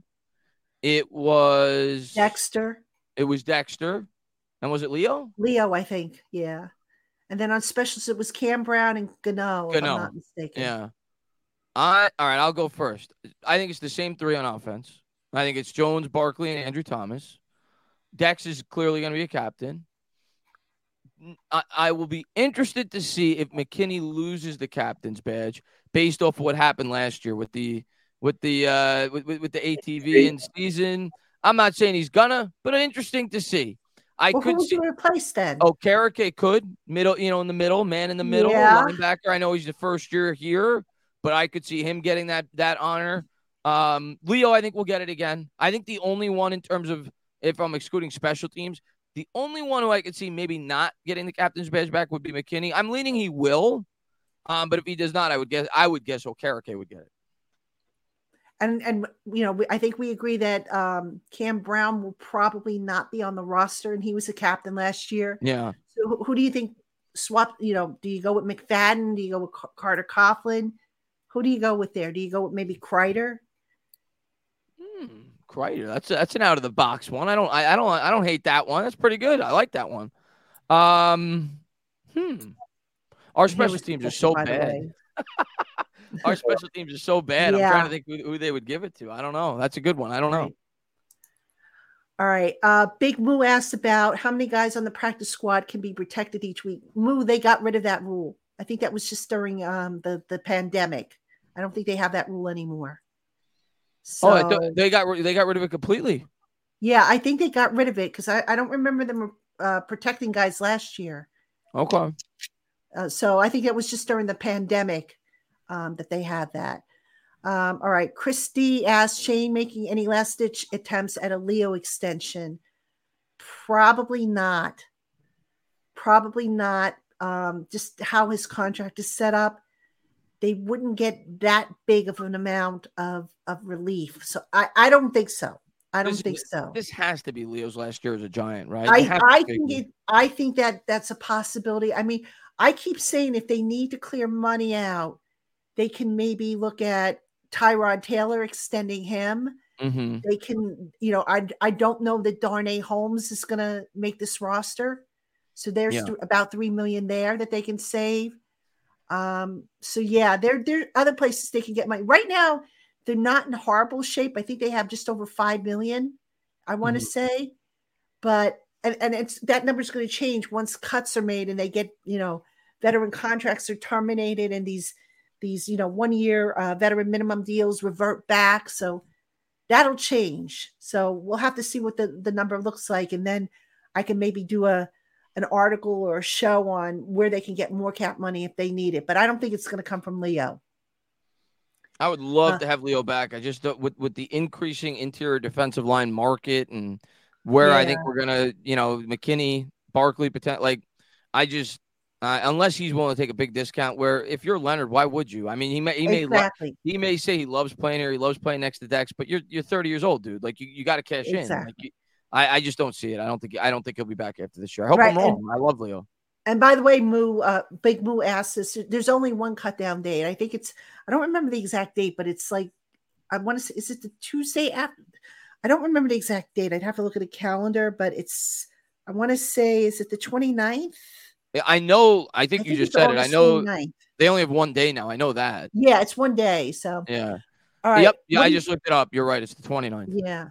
All right. We'll take a few more questions. Playoff P wants to know, is Waller somebody that you might see as a captain? I mean, it's possible, but I mean, if they only go to 3, I don't think so. Not this year. Yeah, and I wouldn't rule it out, but then what are you going to do? You're going to have 4 captains on offense? I just don't think that's. Yeah. Yeah. Why would you revoke the badge from Thomas, Jones, or Barkley? And I'll tell you what, if they were going to give an honorary captain to somebody and wasn't one of those 3, I would give it to Shep.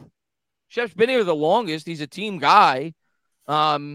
That's who I'd give it to. Like if you were going to take one away from because when you think captain, you're not necessarily thinking the best player in the team. Nick Gates was a captain because he was a guy that the team rallied behind and so on and so forth. So I would go Shep before Darren Waller. Yeah. Okay, let me get one in here from Papa Guzzo. How long will our starters play on It's actually Friday, right? The game's Friday, isn't it? Yes, Friday. Okay, yeah, you scared me there, Papa Guzzo. I'm like, wait a minute. My guess is if the starters play, and I do think they will play, you will see some of them for maybe a couple of series. Some of them may play a full quarter. I think the Jet game is going to be the dress rehearsal because the Jets, that's a pretty good team on both sides of the ball. So that would be a really good litmus test, I think, ahead of the regular season opener. That would be my guess. The thing is, Patty, we play them during the regular season, so would they? That's good. That's a good point. Difference. Oh, that's a good point. But I'm talking. You would be vanilla though. You would. I think it's vanilla playbook, like you said. Yeah. Yeah. But it's but I get Bad Dog's point too. You don't want to show them too much. No, that is a good point. I mean, you would think theoretically, now that I'm actually surprised, to be honest with you. And I know we play the Jets every year in the preseason, but you would think on a year where we play them in the regular season, you'd substitute somebody else. We usually substituted the Patriots. Yeah. Actually, I think the Patriots pulled out of is that what happened? I think that's what happened. I don't know why. Is it because of Joe Judge? No, might be. Well, we didn't play them this year, so that'll. I had heard it was because the Giants and the Patriots are going to play each other in the regular season in Belichick.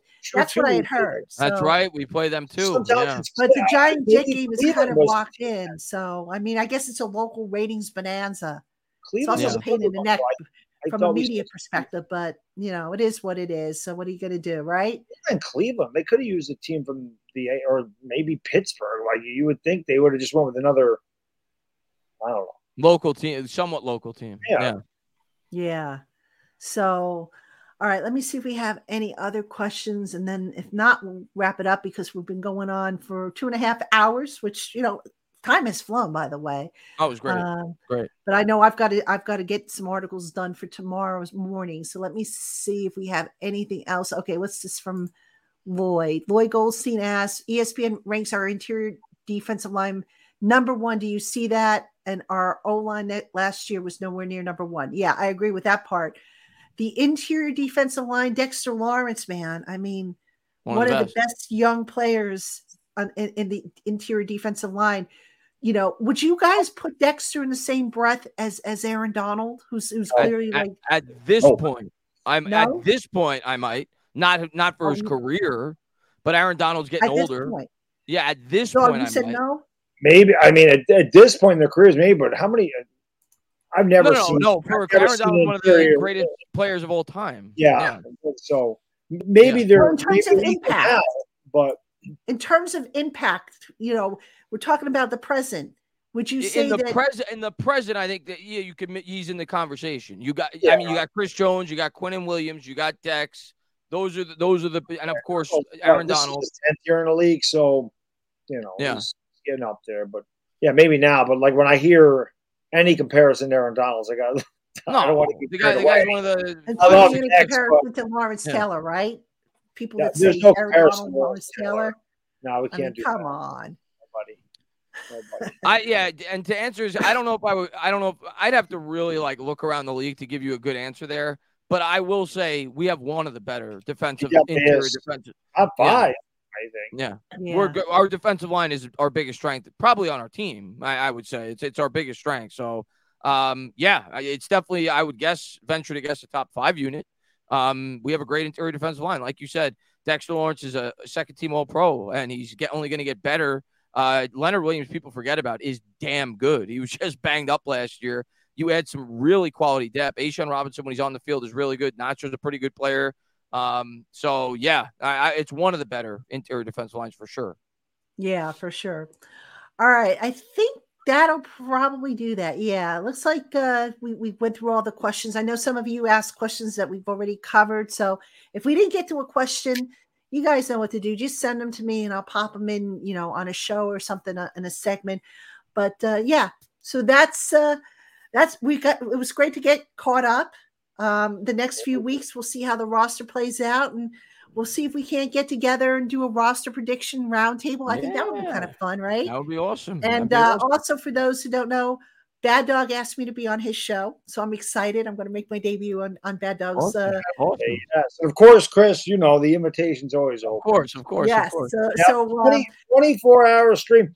So I'm trying to load up. I'm trying to get as many guests as I can. I got about, I'd say 7 people. I think it's 7.